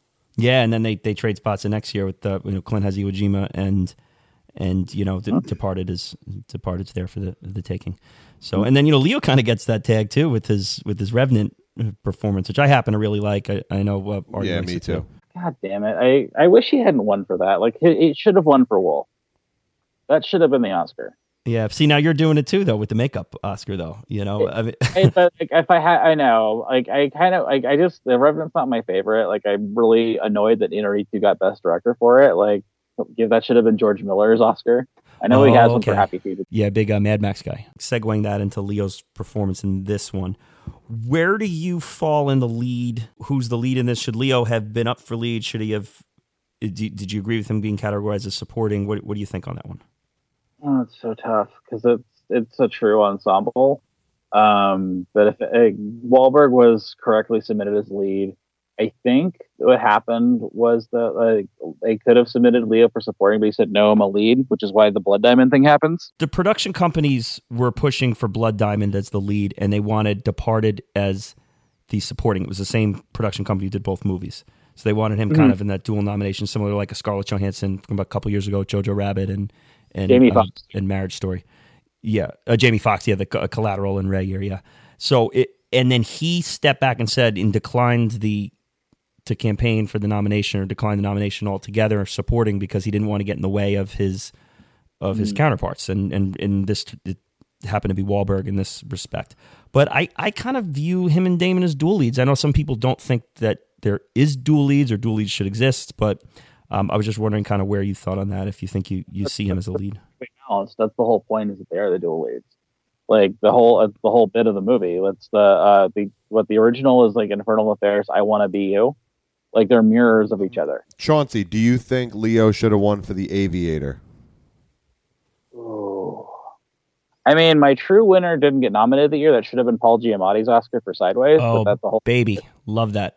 Love that. Yeah, like it drove me insane. Like, you're going to nominate Clint over Giamatti? Sure. Or Johnny Depp over Giamatti? Fine, yeah, whatever. I take a greater issue with the Johnny Depp nom. That was Finding Neverland, right? It sure was. Yeah. It was the Halo nom after Pirates. It's like, I actually think Clint is pretty underrated in $1 Million Baby. I think that's one of his better performances. I'm pretty sure Clint also. I'm pretty sure he's allowed to nominate himself at this point. I know. Well, just like he's already submitted as a producer and a director. Like, I would have just much rather had Giamatti in for lead over Clint or Depp. But whatever. Yeah, I do agree with you there. Giamatti was, incredible performance. As far as Leo, yeah, that would have been a good win for Leo. I think that should have been his first best actor winner. Yeah, I would agree. Frankly, Jim Carrey should have been in the mix there too for Eternal Sunshine. Yes. Oh, there we go. Carrey should be in the mix. I mean, 100%. Cruise for Collateral as well. Like, it was just kind of it was another weird year. Yeah, great year in that category. Yeah, even as much as I like Jamie Foxx, I still wouldn't have given it to him for Ray. Agreed. Yeah, I lean towards that too. Like, it's one of those. I'm happy he has one, but like I don't like Ray as a movie, and his performance like fine, but there's better versions of playing a musician. Like Rami Malek, I'm in the same boat with Rami Malek. Like, I like Rami Malek as an actor, but like, god damn it, not for fucking no, not for that. Like, God, and I think that really messed him up too, because like, yeah, he's in the Eddie Redmayne territory now, where people are just like upset that he has one. So like, Pitbull's kind of gone. I think Walk the Line is a phenomenal. Yeah, that would have been a good one for Joaquin. Yeah, like, I'd rather have him win for that than Joker. Like, I hated Joker. Dude, I hated Joker, dude. Yeah, I stand by the performance though. I think I'm okay with him getting it for the performance, because the flaws of the movie I don't think played into what he brought to the stage there. I know, and it just like, also, I get it. You lost weight, cool. Like, Leah would have won for that. Won that year instead. Yeah. Okay, so getting back toward the movie in the year, would it give us some general thoughts on how we handled this thing 3 years ago? It was the first podcast we ever did, really any of us did. So it was just the two of us kind of sitting in the same room we're in here today. We haven't recorded in this room since that day. It was exactly 3 years ago, believe it or not. It was October 30th, 2019. So 3 years and 2 days, believe it or not. So general thoughts on listening to that. That is our pilot episode. And it was a good pilot episode. Like, my pilot episode, I was fucking drunk during it, honestly. And did you get to the end of ours? Did you hear our episode? I was hammered. No, I got bad towards the end because I didn't know what to do. We baseball, we go football. Dude, I wasn't even speaking English by the end. I guess of the our difference is episode. Artie didn't have to host, so he was just kind of along for the ride. I really appreciate the discussion though, because there were things that I had never really thought about, the fact that Colin Sullivan might have been closeted. I'm like, oh, I never thought about that actually. There's a good read on that. That makes sense. Yeah, we just explored that a little bit here because I think we were kind of just kicking it out there and Sure. This time around, I can see some of those signs a little bit because I hadn't heard that. At the time, I hadn't heard that till Artie brought it up on the podcast. So watching it this time around and kind of looking out for him, like, ooh, there's some evidence there. I had just never heard that take before, and it's actually kind of fascinating because it gives a whole another layer to Damon's performance too. The one thing that stuck out to me and why I reached out to you guys in the first place was just your awful Goodfellas takes.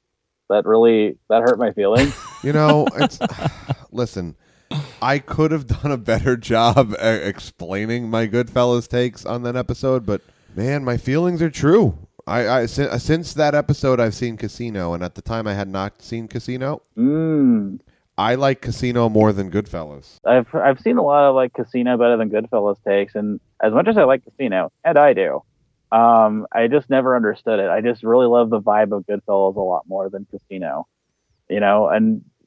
If you like Casino better, it's fine. But Goodfellas is so much fun to me. Even when it gets super dark, I really just love how kinetic it is. And I know Casino is by design supposed to be more, I guess, more traditionally made movie. And I appreciated The Irishman more. Also, by the way, just than Casino. But but that's because there's so much baggage that goes into The Irishman. But yeah, Goodfellas that's a movie I think we've shot on a little bit in the past. Too. I'll say on Goodfellas, because I was kind of on the sidelines a little bit on the episode. I since have seen that a few times since we recorded that one, and we have our Gangs of Goodfellas episode, which we did 5 episodes later, where we kind of tackled into it a little deeper. And some of our guys over here who love Goodfellas kind of went at Artie a little bit, and I was more or less on Artie's side.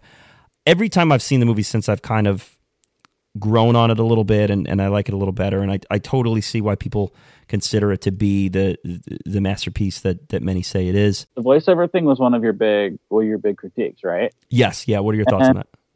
So for me, it works. The reason why the voiceover works in this and it doesn't in say Casino is because in Goodfellas, it feels like the audience ran into Henry Hill at a diner and he just wouldn't stop talking to you. Does that make sense? That's exactly why I didn't like it. Yeah, the guy at the diner bothering me. I'm trying to eat my grilled cheese with bacon. But that's what I appreciate. It's the little sides Tootie Cicero. Tootie. It just feels like he's talking to the audience, and it's I ran into this weird dude at a diner, and he happened to be a gangster. Yeah, right.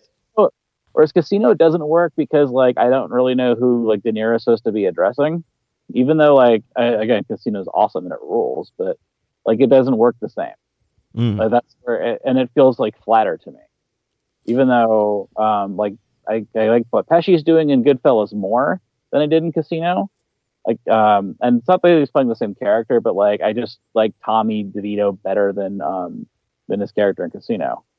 Yeah, and to bring it back to $1 Million Baby here, because there, and I do briefly mention $1 Million Baby as an example of a movie that I think has great voiceover, and it's Morgan Freeman again. And my explanation got cut off a little bit because of some meandering conversations that didn't make it to air. But basically, it's about what you just said about knowing what the direction and the point is of the voiceover and who it's addressing. And one of the things I love in $1 Million Baby is that it ultimately ends up being a letter that Morgan Freeman is writing to Frankie, Clint Eastwood's character's daughter, and that it all kind of ties up in that sense. Right. So it's not just let's get the guy from Shawshank Redemption to just talk over this movie. It has a payoff, and there is a bit of that in Goodfellas too, with the testimony at the end. And I think where it gets a little hazy for me in Goodfellas is when it switches over to Lorraine Bracco, and now all of a sudden she's doing voiceover, and it's like now we're starting to get a little cartoony with it, and I don't know, and I think became sticky. Yeah, I don't know. What are your thoughts on that one? I like it though, because at the same time, I could also see like you met both of them at the same diner because they were married until 1989.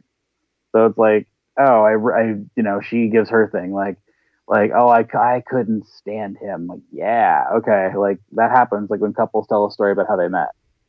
Like it's never like like Harry Met Sally, right? When they're doing the interviews, right? Yeah, and they'll talk over each other. It's kind of like that. Like I like that vibe. And just her describing the wedding, I'm like, I've been to those weddings. Like I had a lot of family in New York. I 1,000% understand the Peters and Pauls and all the girls named Marie. It also just felt because like my dad's whole side of the family is Italian, so like it's one of those I also just super related to a lot of it. Yeah, and I mean, listen, we're nothing foreign to us over here out on Long Island. Like we're maybe a little too close to the subject. I will go on record. Like half my family's Italian. My wife's Italian. My kids are Italian. I'm not Italian, so I didn't have that growing up. I don't, that whole high energy. You're just living it now. You used a great word, kinetic. That kinetic vibe. But now I'm in it, and it's. It's a lot, and that's why I'm like, oh, I totally like, even though like none of them are like in the mob, but like I've met my fair share of like Tooties and Paulies and Frankie Carbones. Definitely, I've met a lot of Frankie Carbones in my day. Right. So like, it felt very lived in, and I really appreciate that. And the sequences like the Copacabana is awesome. I mean, the whole Layla thing is incredible. It's so freaking well made, and like it's been so ripped off since that like if you come into it late, it feels diluted. And that also gets back to like why people felt The Departed was the way it was, because like it just felt diluted compared to like other things. So what is Scorsese ripping himself off with The Departed? If you're the artist creating it, you could do what you want. Oh, I agree, but you know how it is. Like sometimes, like it's like Spielberg's making another movie about aliens or whatever, or he's making another. You know what though? I think all of that stems from Gimme Shelter. I don't think I don't think that people say that if Gimme Shelter isn't in both movies, 100%.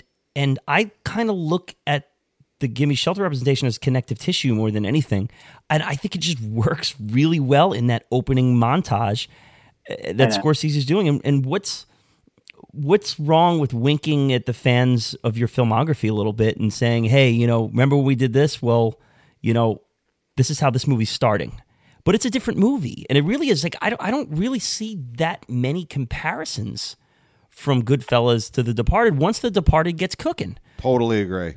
Right. I think it also has to do with like, so after Goodfellas, it's like, okay, he does Cape Fear. That's kind of fun. And tries something new with Age of Innocence. And then, Casino, it feels like going back to the well. And he's like, oh, he's just doing a flip version of Taxi Driver with Bringing Up the Dead.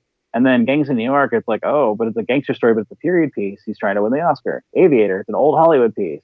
But he's trying to win an Oscar. And then you get to The Departed, and it's like, well, that didn't work for him, so I guess he's just going back to the well again. That's another one. People love to say, well, you're trying to win an Oscar with that one. But the funny part is like, he wins the Oscar with the movie that he has basically came out and said that he never expected it to even be nominated for one Oscar, let alone win. He said it was the first movie he made that he felt had a plot. Yeah, and it's like, okay, so then he wins and people criticize it for that. It's like, oh, well, he just got it because it's the makeup. It's like, all right, so you didn't want him to make the period piece that could have been Oscar bait, and then he went a route where he's just saying, I want to go back to my James Cagney roots and do a movie like that, and then it wins, and it's just I feel like Oscar pundits never are happy. That's why we're not a Who Shoulda Won podcast here. Furthermore, like when you get to like Wolf of Wall Street, it's like, oh man, all Scorsese makes are movies about criminals, even though that's absolute horseshit. But I think it's a good thing for a director to have like some common threads and themes running through their movies, because I mean, listen, there are auteurs, and that's what I mean. You don't think like a Stephen King doesn't have some common threads through the stories and themes he's trying to tell, or or a Quentin Tarantino. I mean, there's the Coen brothers. David Lean. Every Coen brothers movie is people stumbling upon some riches by chance, and then like a briefcase or something, and that's the whole movie is that. Yes. Mm-hmm. So people miss the forest for the trees with him because he's such a titanic figure. And especially when he didn't have an Oscar, there was always that era of like, well, when's it gonna happen? When's it gonna happen? Like, I can't believe like one of the greatest filmmakers of the last like 40 years has won an Oscar. And then he does, and then like, okay, cool, he's having fun with like Shutter Island, and then Hugo, it's like, oh, it's a love letter to cinema, great, wonderful, and he's also playing with 3D, which people doesn't get enough credit for how much he likes to play with technology. Oh, he doesn't. Yeah. I totally agree.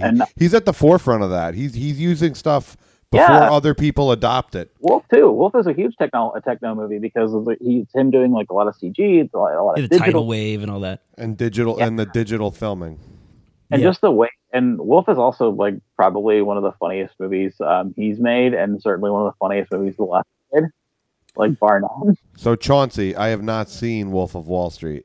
Oh my god. Okay. So some people tell me I'll love it. And people like Kieran go, I don't know that you'll love it. I think you'll lump it in more with Goodfellas. I have seen a lot of parts of Wolf of Wall Street, and Leo is phenomenal. Like he's really above and beyond in that. And I've seen some behind the scenes stuff where they're like, okay, go, and like he's walking through the office and he just kills it. But God, I straight through, I haven't seen it, and it's on my list.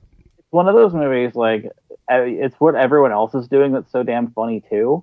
Like the scene where Leo goes to Spike Jonze at the Investa Center, and like Spike Jonze just kills it for like 5 minutes, and he's so funny. Yeah, like, Rob Reiner has some hot moments in that too. Reiner getting interrupted watching The Equalizer is incredible. I've seen the scene with Rob Reiner where he's like, $20,000 on sides. He's like, what do they cure cancer? And Jonah Hill's like, yes, they cure cancer. That's why they were so expensive. It's one of those movies I can think about any scene, and there's going to be like 5 things that just make me laugh. Like with the ways the expressions are, the way stuff is filmed. It's even more kinetic than like Goodfellas is. Like the scene, like the Steve Madden IPO scene that Spielberg helped direct is amazing.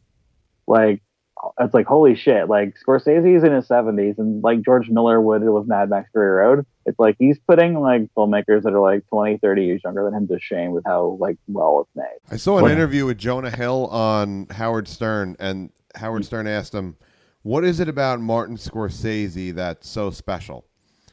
And Jonah Hill said there's a lot of logistical and practical issues with getting certain shots on set. Martin Scorsese will put his hands in his face, give it like 30 seconds, and come out with a solution that it would take weeks for a younger director to think of.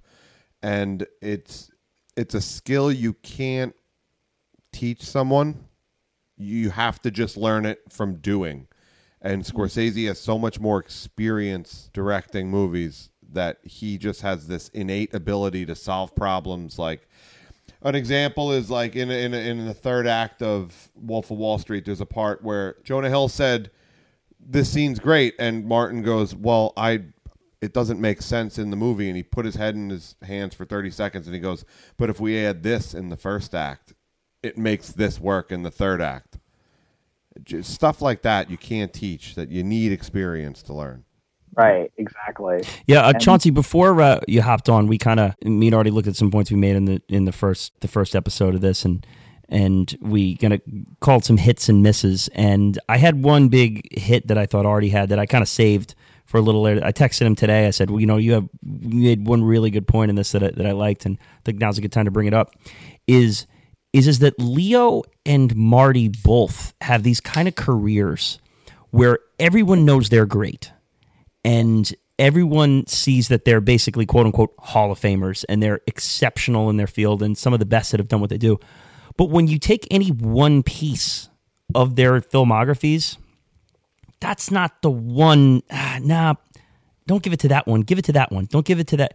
And it's odd to me that they're kind of both similar in that way where, you know, when you look at all of Leo's performances, like, yeah, some people's Aviator's their favorite, and some people Departed's their favorite, some people Wolf of Wall Street's their favorite, some people The Revenant's their favorite. But there's always enough debate there where it's like, I don't know that one quite speaks for his entire filmography.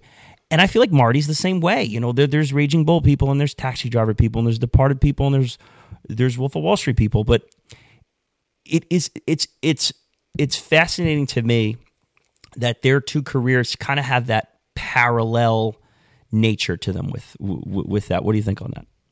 No, that's 100% true. And like they both had to kind of go away for a minute for different reasons. Like Scorsese's getting like after New York, after that collapse, he had to kind of go away for a couple of years and make Raging Bull, and he was okay.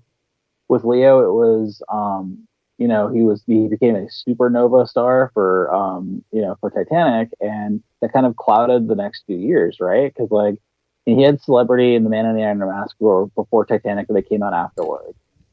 You know, it's like here's Heartthrob Leo, and then he does The Beach, and that's a good disaster, and like he has to kind of retool for a little bit, and then he decides I want to work with like the best directors I can.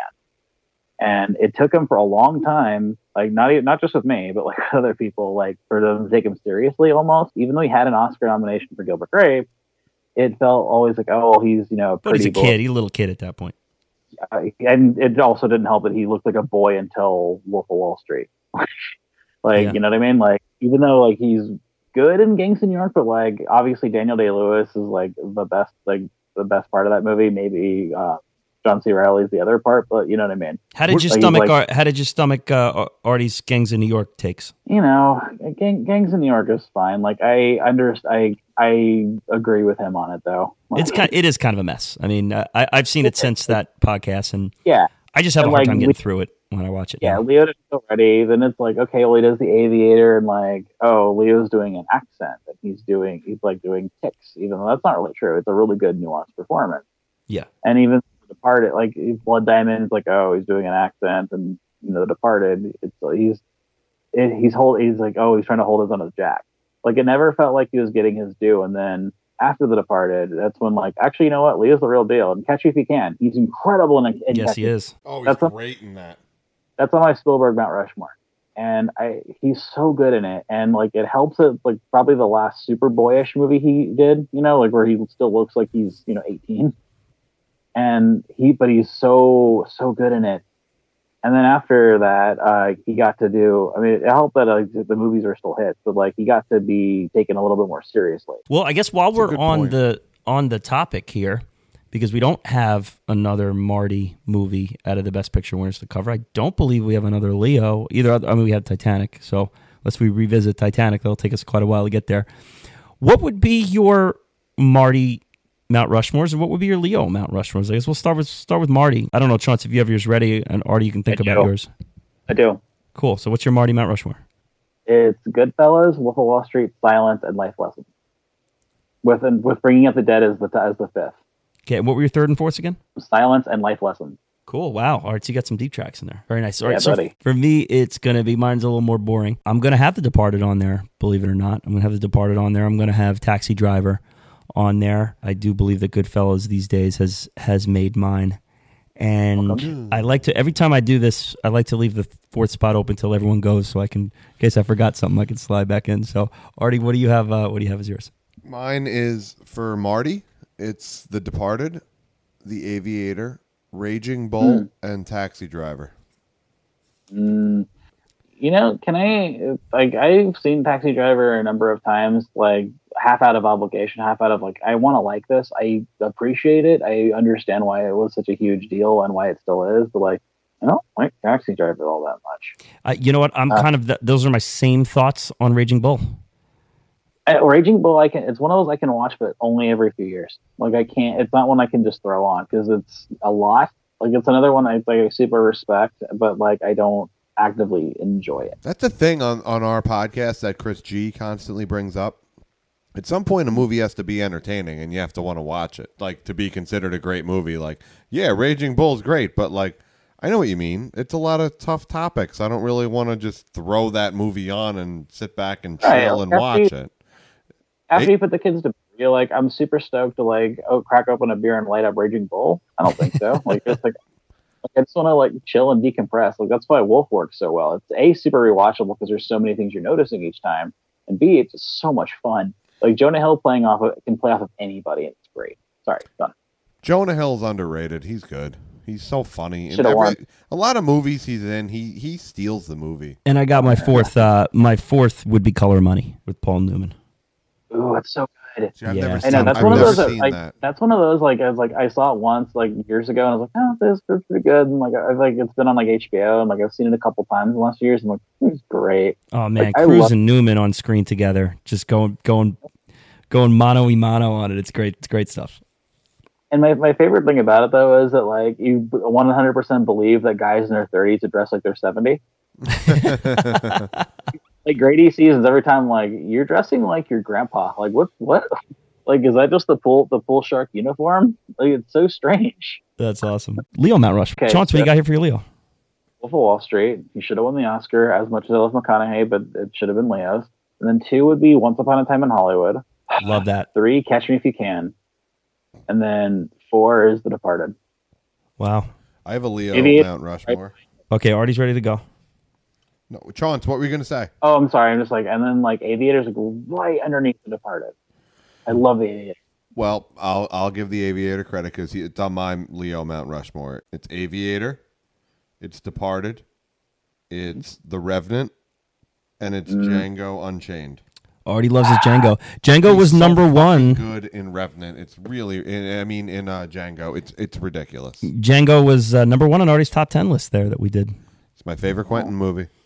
Just really, Mhm. that's one of those like I have fun watching it. Like I just wish it were like maybe 20 minutes shorter. As much as I love Leo in it, like I like the one performance that grows on me more and more and more as I rewatch it is Samuel L. Jackson. Like that would have been my supporting actor winner for that year. Samuel L. Jackson is the best actor in that movie. He kills He it. is great in that. That might be his best performance. It is, and Leo is great, but like sometimes, like depending on what mood I am when I'm watching it, I'm like, like the Calvin Candy stuff is like fun, but I also kind of wish it were. I don't know what word I would use. I would like not honed in because it's supposed to be super hammy, but like I wish it were a little more focused. If that makes sense. I get what you're saying. So to me, there's a behind the scenes tidbit about this movie. There's a scene at the table where Jamie Foxx, Leo, they're all at the table.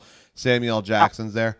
So there's a story about filming the scene where they all do a few takes and Sam walks back into the kitchen to start the next take and Leo turns to, Christoph Waltz, Jamie Foxx. These are Academy Award winners.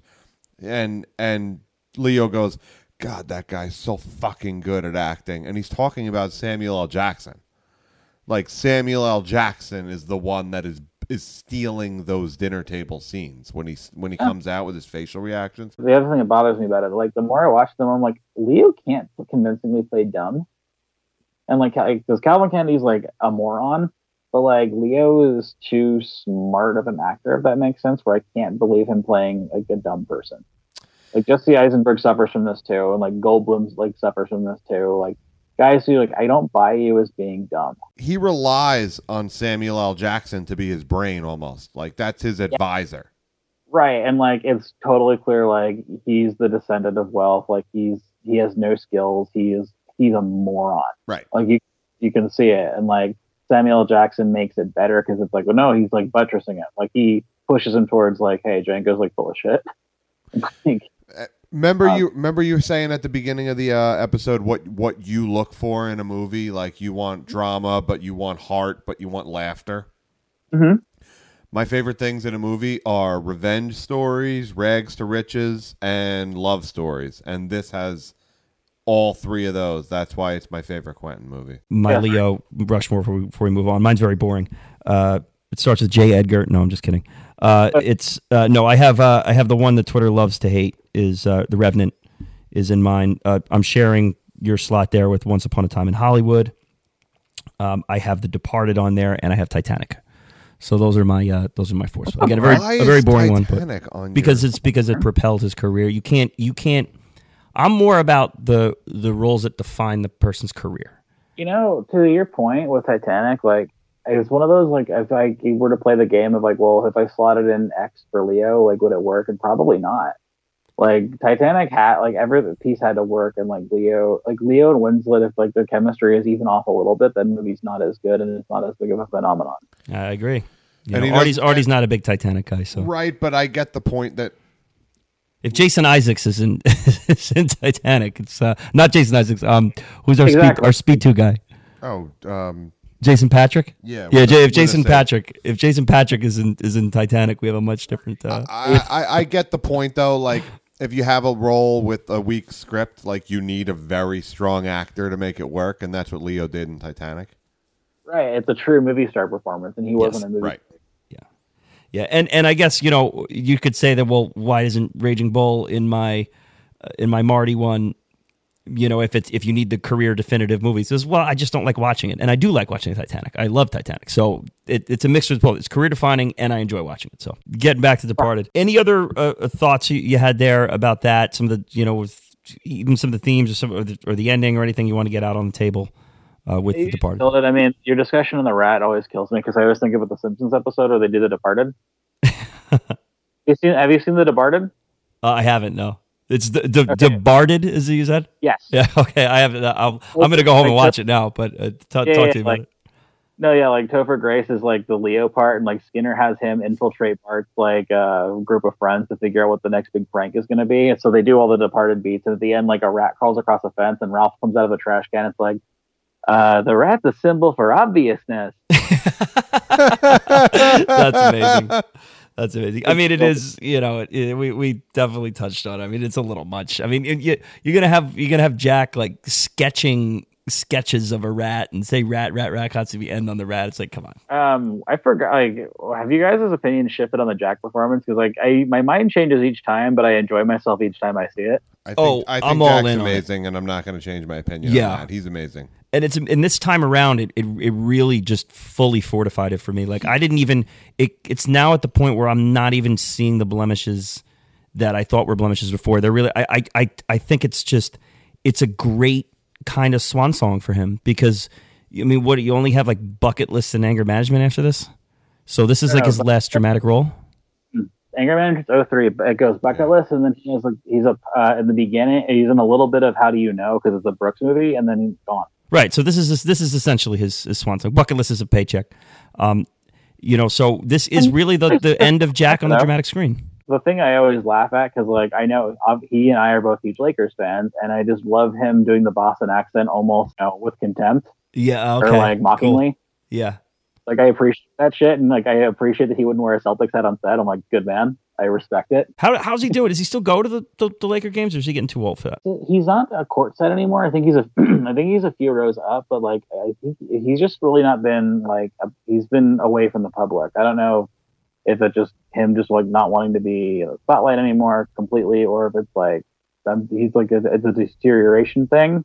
He prefers to boo Russell Westbrook from home. Yeah, pretty much. Are you a Lakers fan, Chauncey? Sadly, yes. Wow, isn't that funny how that's how it now it's a sadly I am, I mean we've grown up the Lakers with Kobe and Shaq. That's like they're like the Yankees of basketball. I know. I mean they won that 2020 title, which I cherish, but like at the same time the aftermath has just been ugly. Covered Departed pretty good. Chauncey, do you have any opinions on takes that we made in the episode that you like really were very against that you haven't brought up yet? I haven't brought up yet. No, that's a weird thing. I was like, mostly when I was listening to them, like, that's why I like you guys. I'm like, I'm like, yeah, I'm with that. I mean, I disagree with you on Vera Farmiga. I think she's actually really good in it. Like, that's the performance that I really appreciated more on rewatch. Because at first you're just kind of like, okay, well, what's this person's deal? Like, oh, okay, like, it's actually a really interesting performance. So we retouched on some stuff before we got you on as a guest co-host, and one of the things I brought up is there's a lot of improv in this movie, and I feel like she is not as strong at improv as, Leo or Damon or Jack Nicholson. And I think it kind of comes off as uncomfortable for me. Maybe it's my take, but I don't know. Like the date scene in particularly, where he asks like, "Would you lie if he walked in right now?" Her vibe in that is, I don't know. It doesn't feel natural to me. I get it. I know I'm in the minority, but I love this movie, but Actually, you're not. Most people are like, "Oh, she's bad in it," or "She's just not good in it," because her accent kind of dips in and out. Like I think I'm trying to remember which one of you had this, but like I kind of like Martin. I don't like Martin Sheen as much in it as you guys did. Like he's fine, but like his accent is like really like 30 Rock Boston. He's the biggest offender, in my opinion. He's the biggest offender of the accents. I do kind of like his aging dad vibes, though. You know, like he's so like, you know, he's got like my son's at Notre Dame. You know, he's just got that like. Any of you guys got a light? Yeah, I just like him. You know, like I'm rooting for him in the movie. You know, he just makes me happy. You know, but yeah, performance wise, I think you're kind of on with that. And I'm a huge Vera Farmiga proponent, not just in this movie but in general.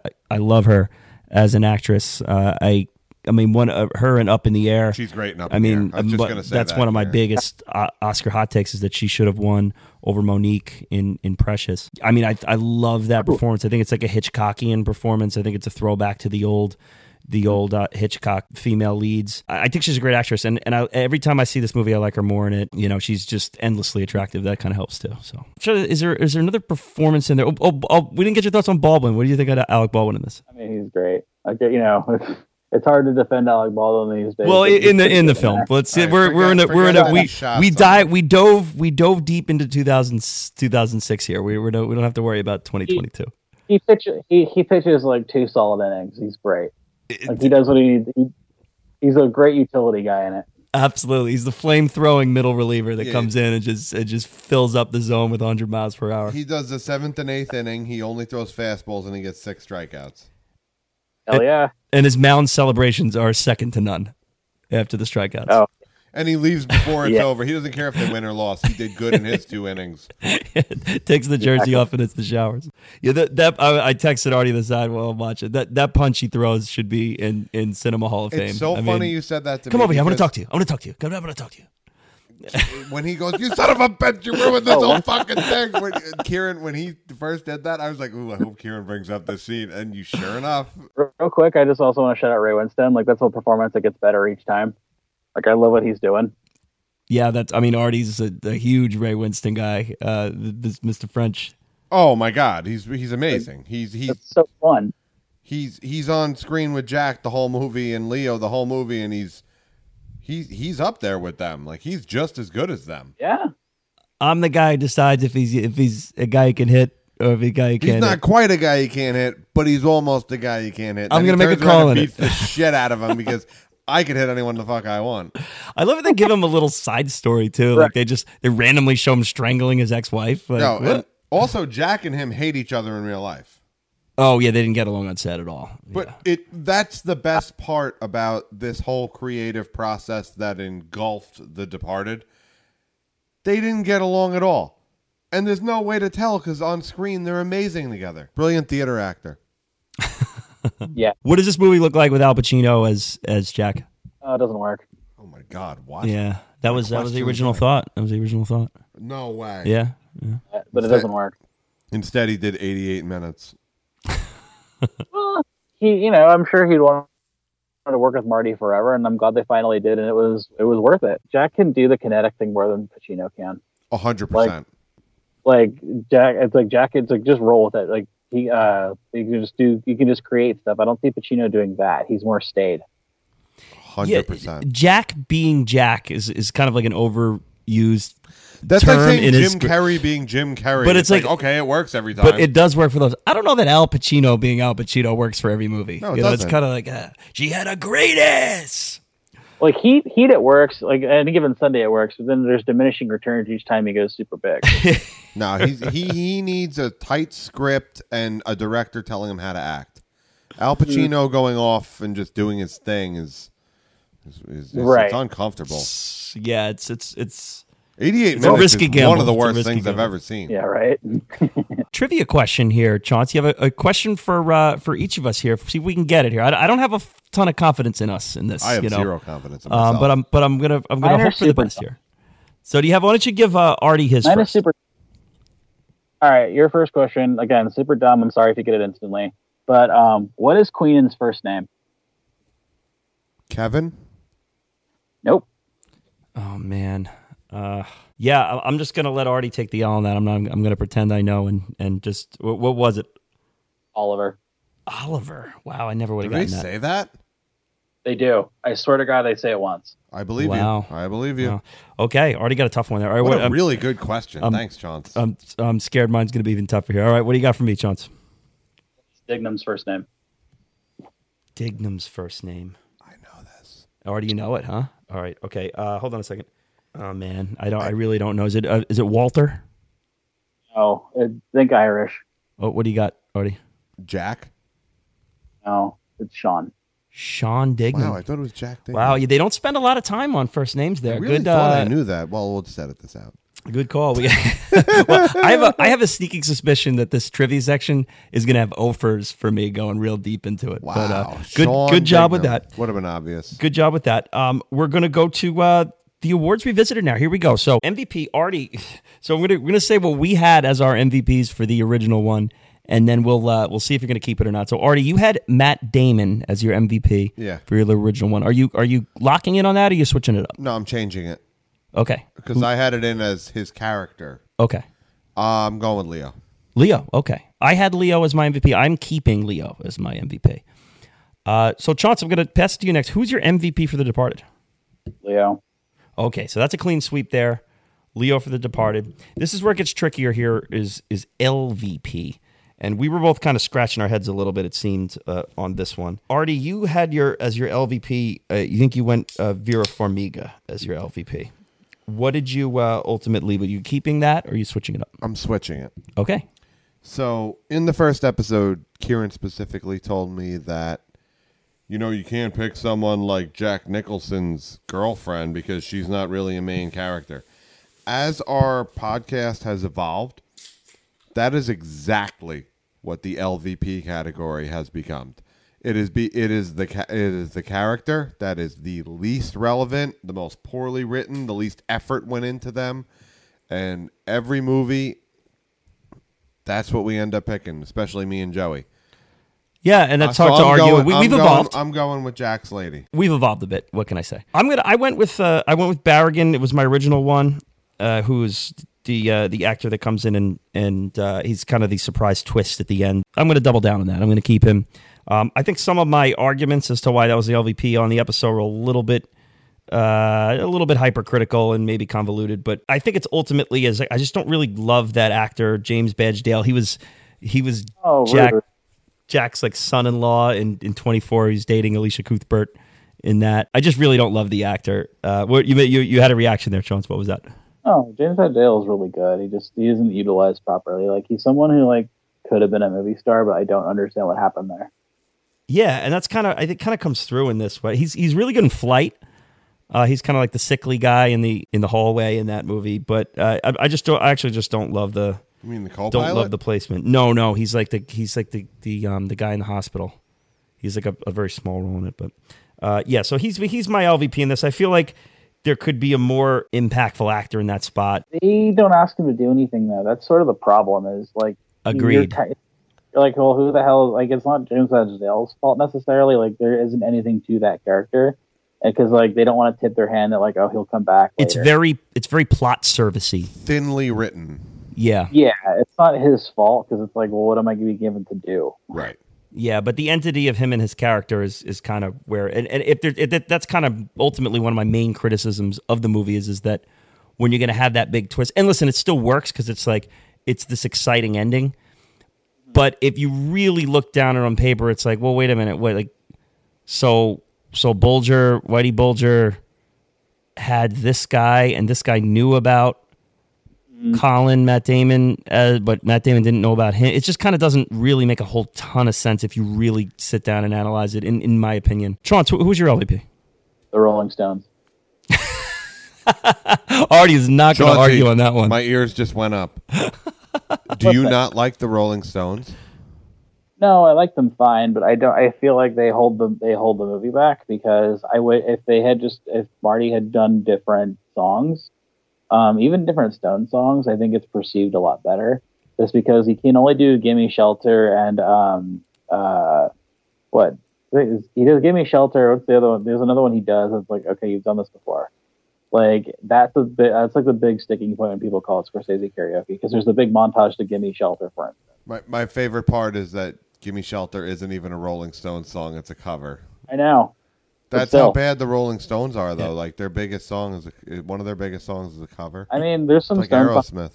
Like they're my LVP, because if there were a different band, like any different band, and a different song choice, I think it's looked at in a much better light. God, you really alerted Artie's sensibilities LVP. there. That honestly, that's one of the smarter LVPs we've had in a while, because that totally holds the movie back. And this is why we have to invite other people on here, because we often need some intelligent answers for some of these questions. And the acting ones, because I'm like, everyone's fun. Like Anthony Anderson's really fun. Like I can't think an LVP. Like I can't give Kevin Corrigan an LVP. There's not a bad performance in the movie. There really isn't. No.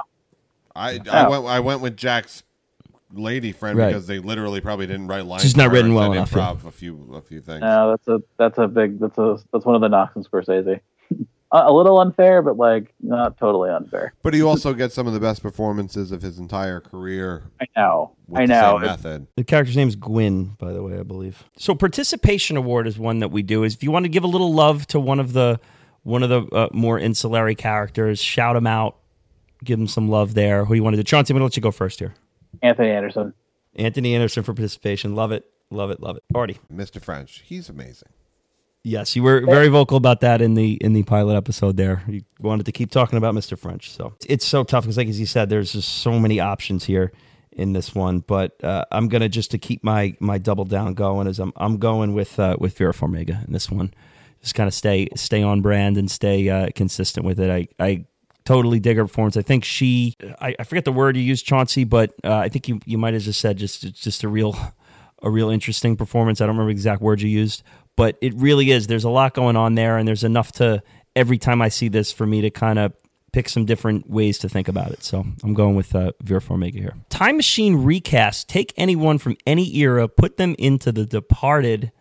Holy cow. This is a little bit interesting here, because, again, we don't have a ton of performances any of us disliked, so we're essentially pulling someone out that would be there. Artie, you've been a little bit excited about yours over there in your yellow pad. Excited. I just thought of it a little while ago. But Barrigan, that's his character's name? Yeah, okay. That'll be the same one that I'll be recasting too. Yeah.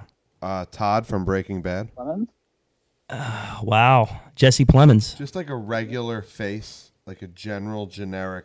Where would you stick him? He's putting him as Barrigan, as the James Badgedale character. The guy who's going to invade Poland. I think the problem with that though is like it goes to like, so like okay, like if you put Jesse Plemons in that role, you're like, oh, Jesse Plemons is gonna kill somebody. Like it goes all the way. which the character like does. Yeah, but I think you don't, for the twist, you don't want it to be too sinister looking. It takes the impact away. Is my point. Like, I don't know if you guys are Friday Night Lights people, but like ever since season 2 of Friday Night Lights, it's like, oh, Jesse Plemons is a murderer. Yeah. Now I will say this is before Breaking Bad and Friday Night Lights.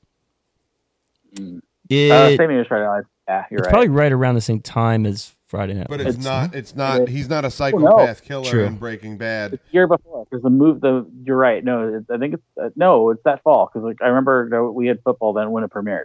And we had practice. And Departed premiered in September of the same year. But I think as we're analyzing this with like the legacies movies, like could that have been something that would have worked in 2006, but does it still work today with the first viewer in 2022? The reason I think it does is because he has an innocent face, but he's a psychopath in Breaking Bad.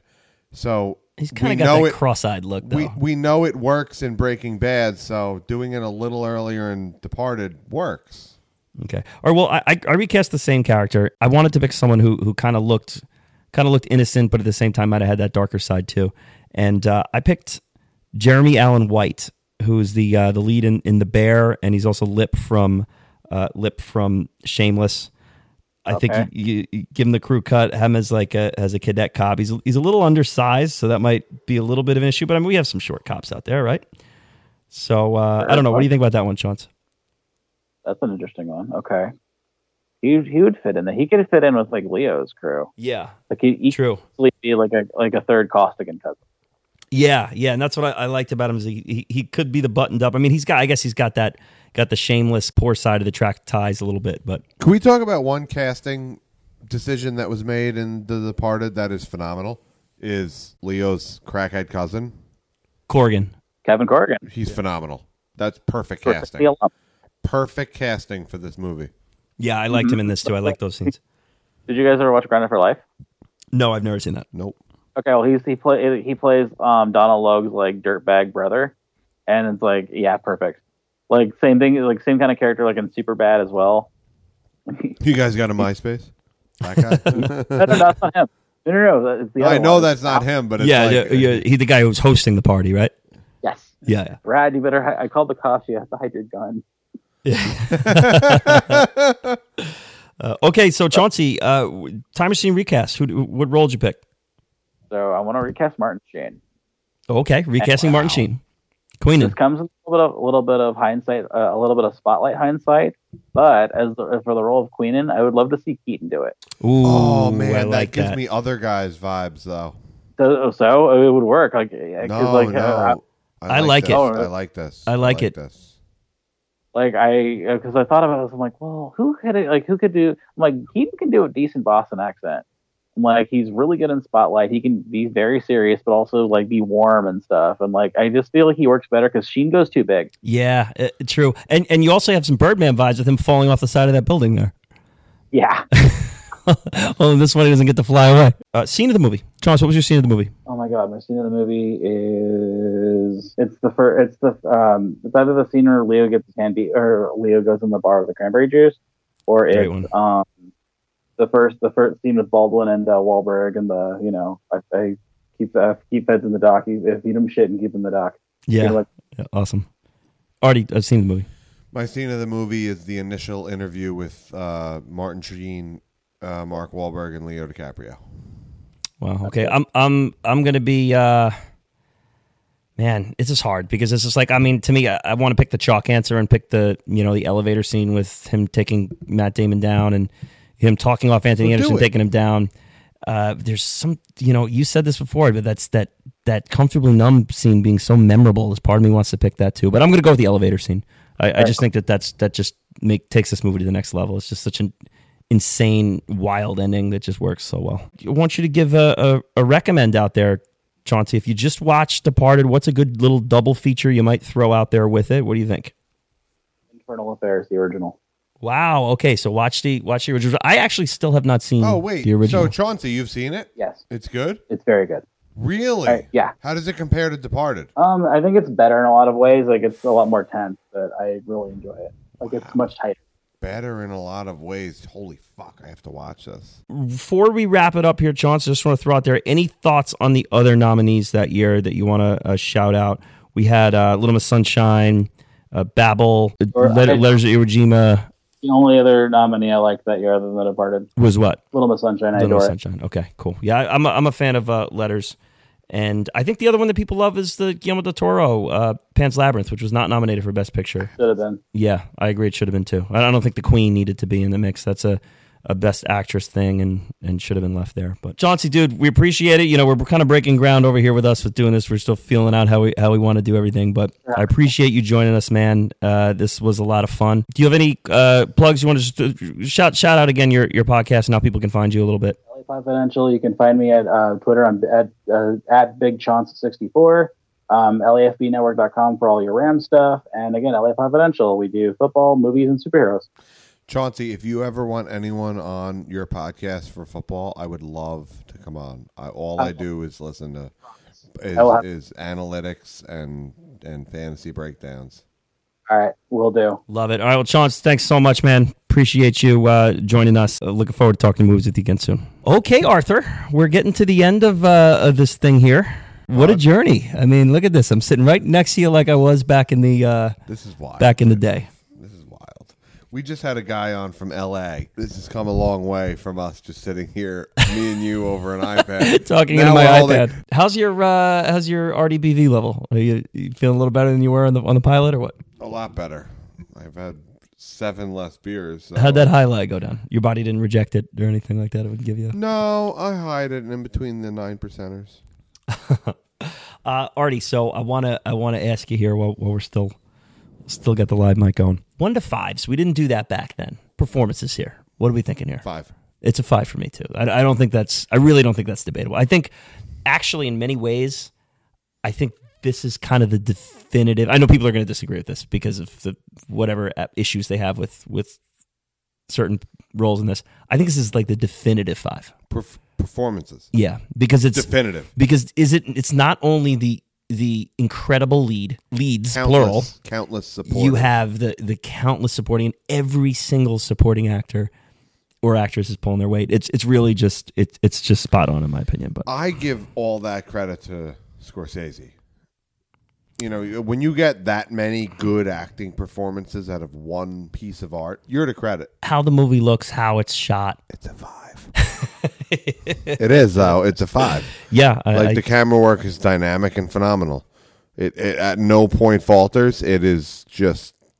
There's pinhole shots where they zoom in to the pinpoint. It works perfectly. There's shots of Damon in his office. The lighting is phenomenal.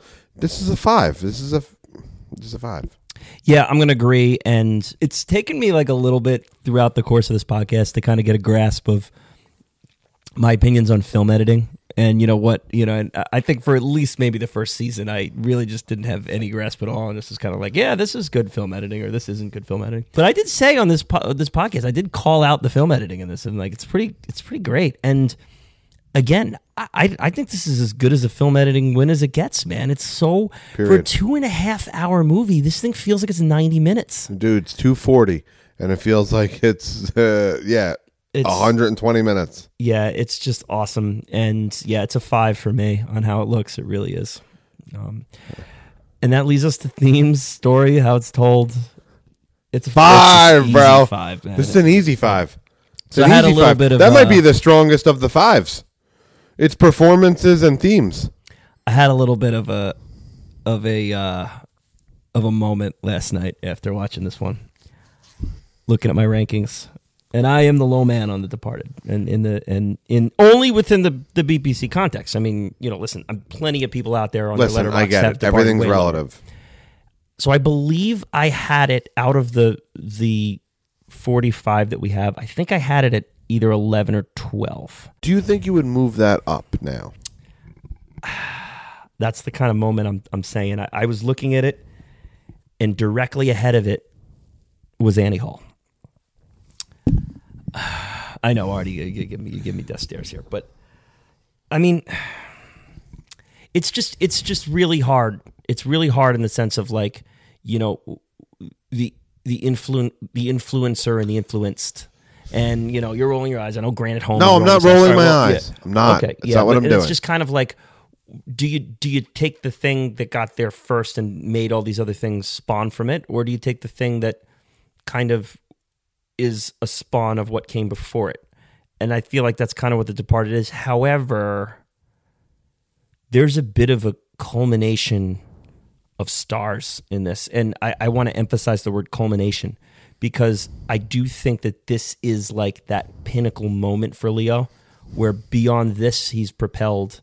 It's Aviator into this, and then he becomes like Leo megastar. Everything after this is a Best Picture nominee, and he's up for Best Actor. And this is everything after this. This is the last. Everything. This is for this is like the end of Jack Nicholson, and it's Matt Damon star making too. So that Matt Damon kind of goes from this to be like Mr. Franchise, It's not, hey, I wrote my own movie and I'm funding my own movie and I'm starring in my own movie, to, oh, I got cast in a Scorsese movie and I'm killing it. Yeah. Damon's good, man. He's a good actor. So I'm gonna pull up my rankings. This is a hard thing here. It is. It's a hard thing. I'm gonna think it's gonna end up 10 to 15. But it might end up like 5 to 10. So it might end up 5 to 10. It's basically, I have it right behind Platoon, and Annie Hall, and I have it right ahead of You really like Platoon more than this? and I have it right ahead. Would you watch Platoon? I have it right ahead of Sound of Music, which you have much higher. Well, here's the part with Platoon is like, am I gonna on a Sunday afternoon? Am I gonna throw on The Departed? I'm gonna throw on the Platoon. Of course, I'm gonna throw on The Departed. Of course, I'm gonna. Annie Hall has some watchability. I think Annie Hall has way more watchability than you guys give it credit for. No, it has rewatchability. But Yeah, when I compare it to, Departed, Gladiator, Revenant, like serious movies. Yeah, but there's an element of kind of getting in and out of a movie too, though. And Annie Hall's 90 minutes. I'm gonna sit and watch it, laugh a little bit, appreciate some good Gordon Willis camera work, some clever dialogue, and we're done. Gladiator's an investment. Even Departed's a bit of an investment. So I'm just saying I don't think the edge on watchability is as wide a gap as you guys do with that one. But you're also like the Annie Hall tone annoys you guys more than it annoys I don't me. think I don't think Annie Hall's Right. rewatchable. And I think like me and Grant get some humor out of it, and we like the wittiness, we like the camera work, we like the techniques in there, and it's a watch for us. I think Oz is there too. You and Chris for sure, probably even Joey too. I think are a little less patient with the movie. I know Adam, and I don't hate Annie Hall, but I don't love it. But I'm looking at Departed and I'm looking at Sound of Music, and it's like, do I let those two make the hop over Platoon and Annie Hall, which I consider important movies in the war and comedy genres? And Sound of Music is a movie that has gone up every time I've looked at it as far as the rankings go. I know you have it way, way, way up. So I don't know. Departed has definitely done itself some favors this time around. I'll say that. I think it's well represented on our list as a whole, though. Oh, it is. Yeah. Like Grant loves it. Everyone has it higher than me, and I have it at like 12. I mean, that's pretty good. That projects to be like 24 when it's all said and done, maybe a little higher because it's less than 100 movies. So, top 25. Unless 12 more come out that are best. I mean, I don't think there's going to be many movies post 2000. You need 12 top 25 movies to come out in the next few years. I don't think there's going to be many post 2000 movies in my top 25. It's like I don't think there's going to be many others. It's that and No Country for Old Men, to me, are the two that best. As a candidate, Parasite's a candidate. Well, Artie, we've returned to The Departed. We've survived. Your alcohol metabolism has improved a bit over the years, or you've just learned how to pace yourself, or I don't know what. My doctor told me it's addiction. I don't know about this. Oh, my God. I tried to drink less this time than my Departed episode, which I did, quantity of beer wise, but some 10%. ABV wise, I'm on my third 9.1%er. So tell the people I stepped on you. I just said you've given you a highlight. Yeah, what did you bring? So I brought at the end. See, so look at that. Last time we did it at the very beginning. Now we're going to do it at the very end. What did you have there? I had a hilarious mishap. So I thought I was bringing 6 Point Brewery crisp pills that are 5.4%. Color of that can is blue. The color of the anti-resin hazy IPA from the same brewery is also blue, but that's 9%. And I brought those instead. So, but yeah, I kept it together. I kept it together for the episode. Yeah, so. Fewer empty cans, but we're still still well on our way. Higher Artie by volume. Artie, this was a trip, man. Going back in time. It was fun recording this little segment again. That was definitely brought back some vibes. I had fun. The new technology is great. Chauncey was great. Chauncey was great. Chauncey Talese. We'll have his info in the description of the episode, so you can check him out. Follow him. Follow everything he's doing. Follow us on Twitter, on Instagram, on Facebook, on Letterboxd at Best Picture Cast. We love to hear from you. Please rate, review, go back, listen to the original Depart episode if you're done with this one. If you didn't already, just you can see the evolution a little bit and have some fun with it. So, Artie, what's next? You don't know. Spotlight's coming out soon. We'll have Spotlight out. Spotlight airs soon. What are we recording next? What's the movie with me, you, Rock Camp, and Driving Miss Daisy? Oh, I can't wait to do that. Yes, yeah. Rob Bobcat will be making his return. Oz in the mix. The two of us, Oz and Rob Bobcat. Me and Rob Bobcat haven't been on an episode since since Slumdog, which is, 2 2.5 years ago. Yeah, a while ago. That was an early episode. The four of us will tackle Driving Miss Daisy. That'll be out early 2023. So you can look out for that one as we climb to the end of season 4. We're like more than halfway there already. I can't even process that. Yeah, so check out our episodes on Airheads, on The Shining. Next week, we will be tackling another Best Picture winner, another much maligned Best Picture winner is The Greatest Show on Earth. And we will also be doing a little special on It the following week. So Stephen King's It, we're going to do all things It, the 90s miniseries. Oh, you're going to do it? Oh, we're going to do it. We're going to do it. Am I on that one? No, you're not. Not for any parts of it? You have about 9 hours of, if you want to be on it tomorrow, you got to watch about 9 hours of footage. Oh, you record tomorrow? Read a 1,200-page book. You able to do that in 24 hours? No.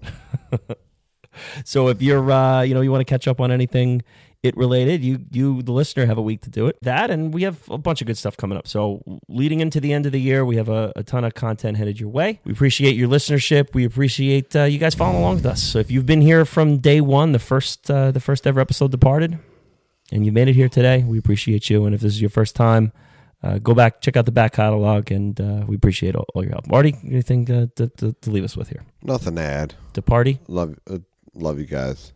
Yes. I love you guys for listening for so long. Yes. Okay. Thank you. We will see you next time. I think what's our next revisited episode is Return to the Cuckoo's Nest. Look out for that. What's my next return episode?